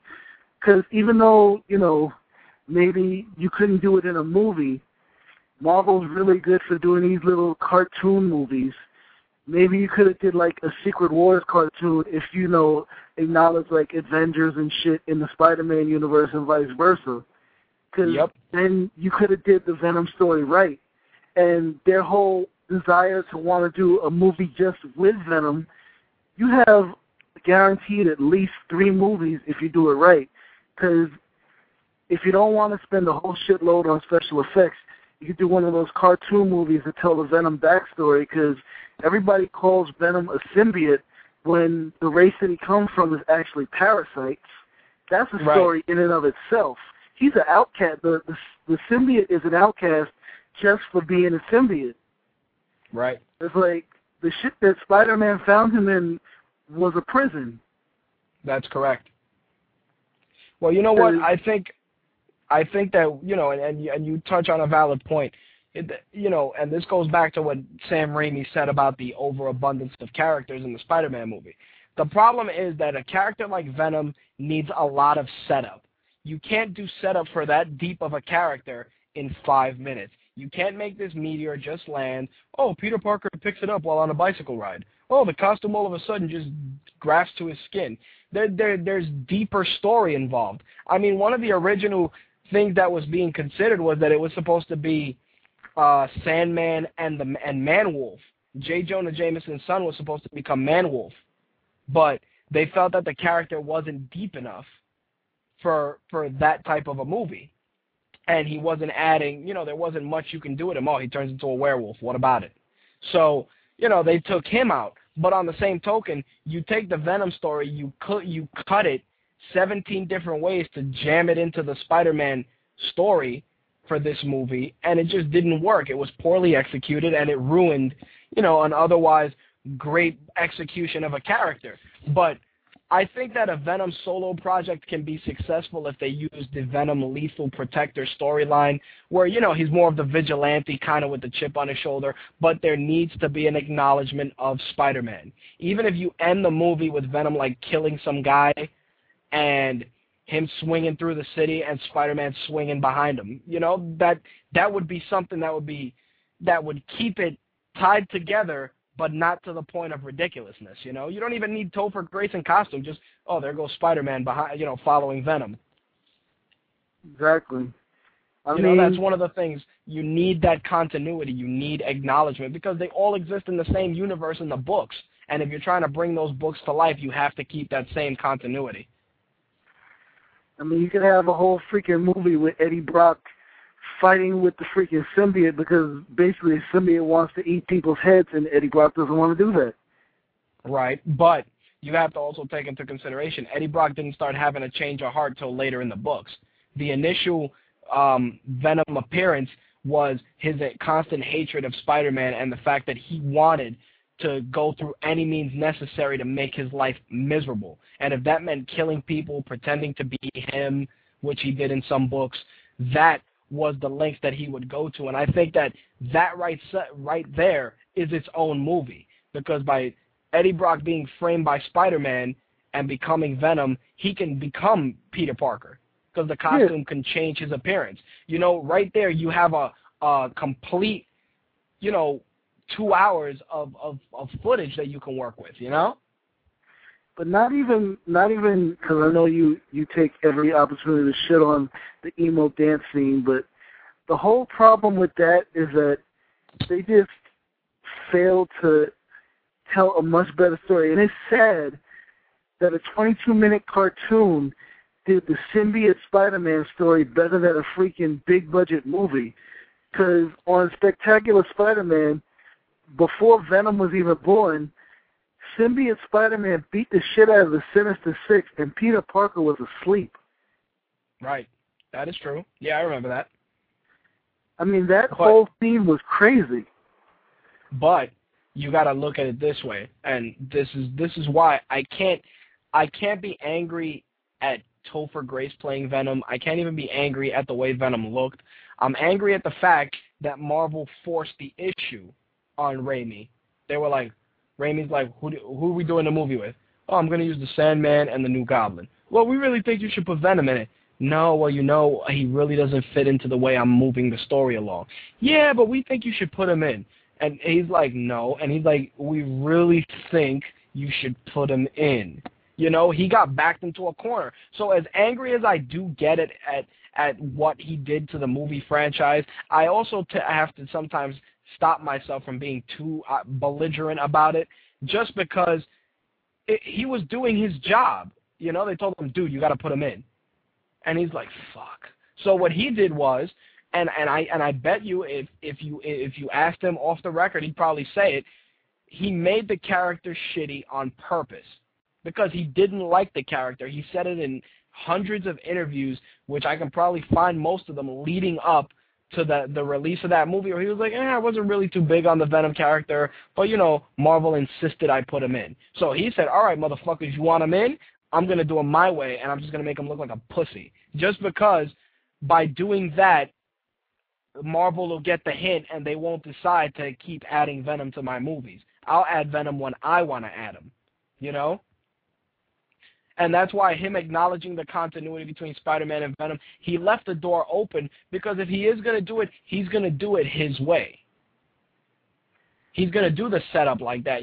Same thing with Dr. Octopus. Same thing with the Lizard appearing in the last 3 movies, with Kurt Connors. Kurt Connors appearing in all 3 movies isn't just because, hey, it's another character that people from the Spider-Man universe know. It's a setup for that. It's a setup for the character of the Lizard. And the fact that Dylan Baker confirmed that he's in it, what's he going to do? Talk to Spider-Man, to Peter Parker for 5 minutes? No. He's probably going to be the antagonist this time around, as it should be. Yeah, that whole thing was, Connors being in 3 movies and them rushing Venom out. That, I mean, And you see what I'm saying? That it was forced. It adds legitimacy to my claim that it was forced and he ruined it on purpose. Yeah, I mean, I see it, hopefully dude. Hopefully they do things much better with, the Avengers, the Hulkbusters, maybe Nick Fury and all kinds of shit like that. Well, I mean, the next Hulk movie could be incredible if they, just go the whole Hulkbuster route. Well, you know what it is? The next Hulk movie is going to be very dependent on what Jon Favreau does with Iron Man, because there's an on and off again rumor of Edward Norton appearing in the Hulk in Iron Man 2 as the Hulk, and they're going to keep that under wraps anyway. So these are the things that are going to set up the other movies, and it's just a matter of how you set it up. It could be him looking for Bruce Banner to join the Avengers, because the Hulk was at one point a member of the Avengers, or it may end with an issue coming up and them saying, look, we got to stop this guy, he's getting out of hand. So the setup is there. It's just a matter of how you integrate the setup into the overall movie. And then the whole ending of the first movie sets up the possibility of alternate Hulks. Yep. Exactly. That's what I'm saying. That the Hulk ending was ended the way it was to leave the chapter open, because the Days Without Incident is the fact that he mastered his transformations. And the fact that he mastered his transformations is either going to be a good thing or a bad thing. So they left it open-ended for a reason. And I can appreciate that. But like I said, we'll see what happens in a few months. What's the next movie that should be coming out, though? The next movie is going to be Iron Man 2. After Iron Man 2, I believe it's going to be either Captain America: First Avenger or Thor. According to a review, an interview that was actually done at the Big Apple Comic-Con, the Captain America: First Avenger will be coming out July 22nd, 2011. And the Avengers movie itself will be released May 4th, 2012. If we're still here, quote unquote. Don't start that shit. Exactly. But let me just bang out the rest of these news, sir, because we have 30 minutes left in the broadcast. Not a problem, man. All right, brother. Thanks for the call, as always. All right, man. Peace. Peace. Well, in sticking with the topic of comic book movies, the Lobo movie, which I've discussed that Guy Ritchie is doing, supposedly is coming along quite well. It seems that one of the guys from DC that was Akiva Goldsman, actually, who's one of the guys overseeing a lot of these projects, he said that it's coming along quite well. They're also working on doing a remake or a reimagining of Swamp Thing. The only thing he can say about it was that he wants the film to have a southern and really dark horror overtone, like some of the classic Universal movies. I think that a redoing of Swamp Thing would be really cool, just because the Swamp Thing character, there's a lot of interesting details. There's a lot of really cool bad guys that he can fight, and I think that, quite honestly, the old Swamp Thing movies, even the one with Heather Locklear, had tons of potential. There was decent acting. The guy who played Dr. Arcane, Louis Jourdan, was great in his role, and I think that Swamp Thing could benefit from a reboot. But once again, it's got to be something where the people involved are privy to the character's backstory. They understand the ins and outs of the character, because that's one of the things. I think that if I were a studio head, and the guy comes to me and he goes, I want to make this movie, I'd be like, all right, here's a stack of comic books. Read this first, then come back to me. That's, it's one of those things where people, they want to reimagine the characters to a point where they lose their identity and they become something totally different. So I wouldn't mind seeing a Swamp Thing movie. He also talked about Jonah Hex, which of course is going to be coming out pretty soon, and I think that Jonah Hex is going to be one of those movies that it's going to tread the line between really good and really shitty. So we'll see what happens. Switching gears and going back to Kane and Lynch, the same studio that's doing the Kane and Lynch movie is also going to be doing a movie based on the game Just Cause. and they're also going to be doing the sequel to the Hitman movie, which, the Hitman movie, guilty pleasure of mine. I don't think it was super awful. I don't think it was great either. It was middle of the road. I think Timothy Olyphant's portrayal of Agent 47 was good. I honestly, there's a part of me that kind of wishes Vin Diesel would have done the role. I mean, I don't think that he would have done the role as good, but he would have added a little air of legitimacy. But who knows? We'll see what happens. What the hell is that? Wow, that was really weird. A little bit of a sound effect going on in the background. I really hope that was not the show disconnecting, but we're just going to run with it and see what happens. Last bit of movie news was the acquisition of the Teenage Mutant Ninja Turtles franchise from Mirage by Nickelodeon. Nickelodeon's going to be handling all promotional items for the Teenage Mutant Ninja Turtles franchise. It's going to be one of those things that's going to be really, really, really interesting to see, just because you have a really set of dark characters. That's one of the things that people don't acknowledge about the Teenage Mutant Ninja Turtles franchise. It was, very dark. It was dark and really ultra-violent because it was done in black and white. And as soon as the characters became more mainstream, they became more quote-unquote cute and cuddly. I think that the last CGI Ninja Turtles movie kind of took them back to their roots in terms of making them darker characters. The Nickelodeon thing, it's, you can put it there by, you can put it on the same thing with, Disney buying Marvel, where you worry about the characters, but they may not be touched. So I really want to see what Nickelodeon's going to do with the Turtles, and I really hope that they continue to promote those characters, because the Turtles not only are they, something from my childhood, but I feel that they've never gotten a fair shake in terms of proper execution. I think that the first Ninja Turtles movie was good. The second one, while comedically amusing, and of course the introduction of Ninja Rap was very funny, I think that at the end of the day, the third one bombed terribly, and the cartoons have gone from instant classics to, really forgetful cartoons that you don't even want to discuss. So I really hope that Nickelodeon gives them a fair shake and actually moves it forward. I know that they want to do a CG animated series with Paramount Pictures, and they also are going to do a film which should be coming out in 2012. So we'll see what happens. I think that that's going to be something I'm going to definitely keep my eye on, just because it's something essential to my childhood. With that, I'm going to close out the movie segment with my review of Drag Me to Hell, as well as my review of the Transformers Blu-ray Big Screen Edition. First off, Drag Me to Hell was done by Sam Raimi. He kind of did it on his little break from Spider-Man movies. Drag Me to Hell, is about a young girl who's a banker, and a gypsy woman comes in requesting a loan.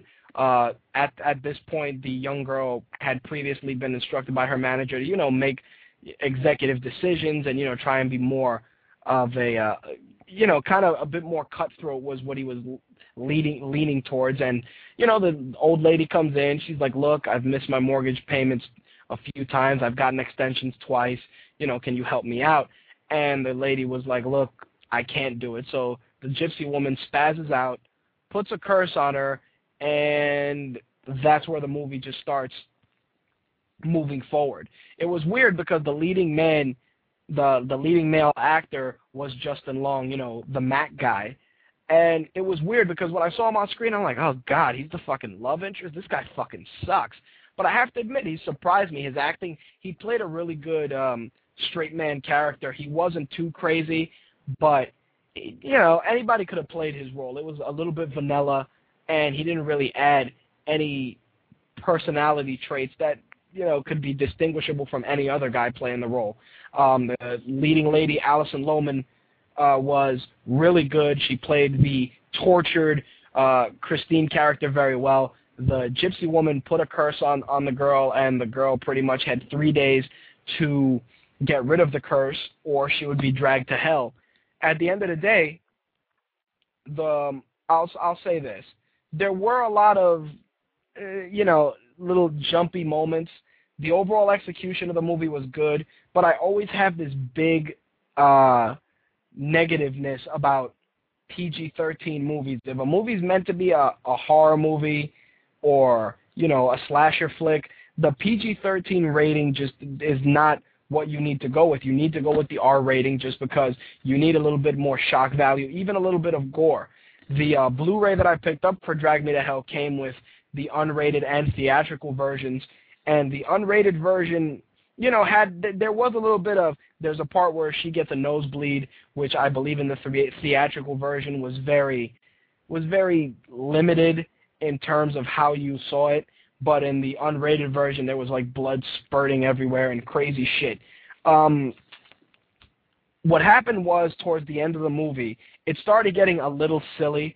I definitely am going to, when I post a review on mytakeradio.com, I'm going to actually post a video of a scene in the movie that involves a goat that got possessed by the demon that was stalking her, called the Lamia. And the scene with the goat was supposed to be kind of frightening, and I ended up bursting into laughter when I saw it because it was so far-fetched and so fucking stupid. But the overall movie, the presentation on Blu-ray, sound quality was fantastic, picture quality was great, which is, the standard for Blu-rays, but sometimes, a little shitty ones sneak in. But in terms of the movie, I actually have it listed on eBay because while the movie was decent, it wasn't decent enough to warrant me owning it to watch on a regular basis. I honestly would like to say that Drag Me to Hell would be considered a rental and something that you should definitely check out for Halloween, but not something I'd recommend owning. It's it was a little bit too evil, leaning towards Evil Dead, but not as scary. So definitely I'd give a pass to Drag Me to Hell, and I'd recommend it as a rental or something that you can just watch with a couple of friends for a few laughs on Halloween. So Drag Me to Hell is not a must-buy. It is a rent. And my second review was for the Transformers Big Screen Edition.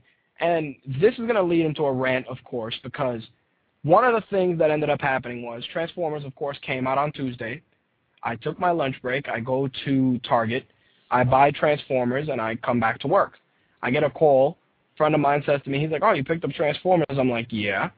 He says, "Which version?" I'm like, "What do you mean, which version?" And it seems that Walmart got an exclusive version, which is the big screen edition, that actually has all the IMAX footage in the movie. And I didn't think anything of it. I'm like, it's IMAX footage. Then I thought about it, and the IMAX footage is supposed to be the best footage out there. So, of course, in a fit of annoyance, I go and have to pick up the big screen edition.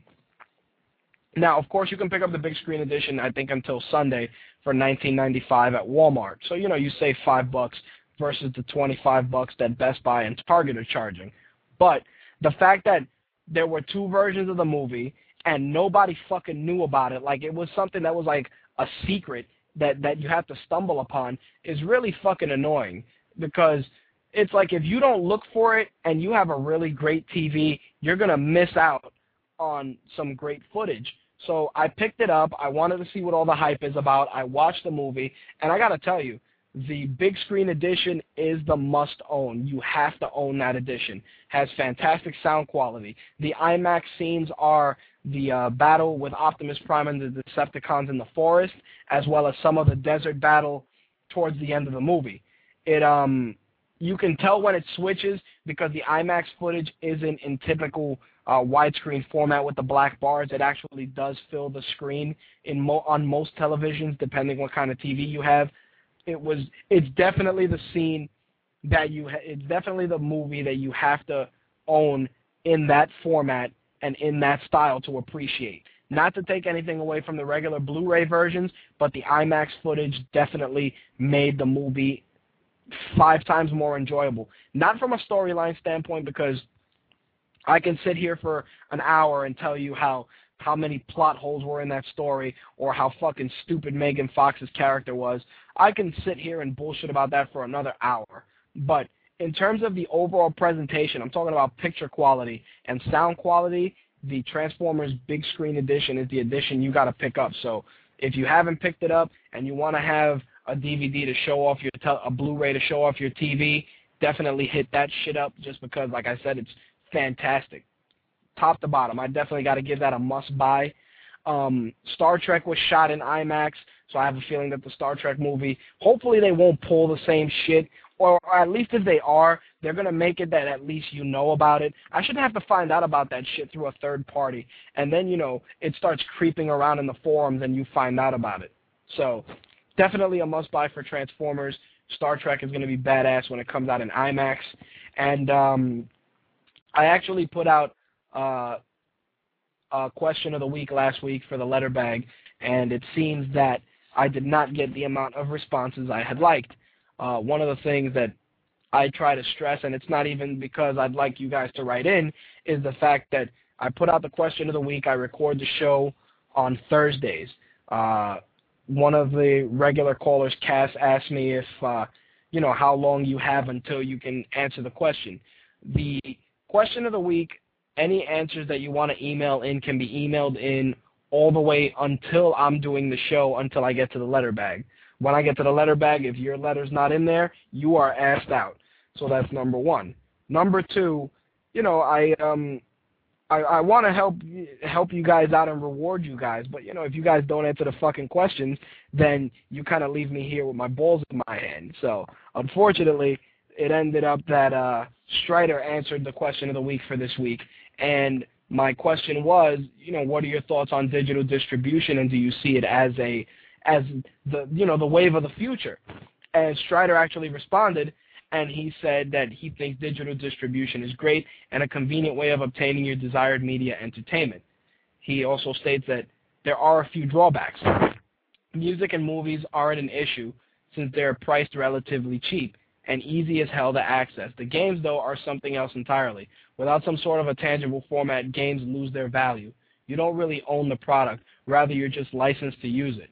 You can't sell it or let your friends borrow it. So basically, it restricts the consumer's freedom of using the product, which they paid their hard-earned money for however they wish. Digital distribution is the wave of the future. Unfortunately, it's an innovation that benefits most of the people who participate in the music, gaming, or movie industry, and not the customer. We're only allowed to experience a piece of that entertainment and not claim it. Very well put, Strider. Very well put.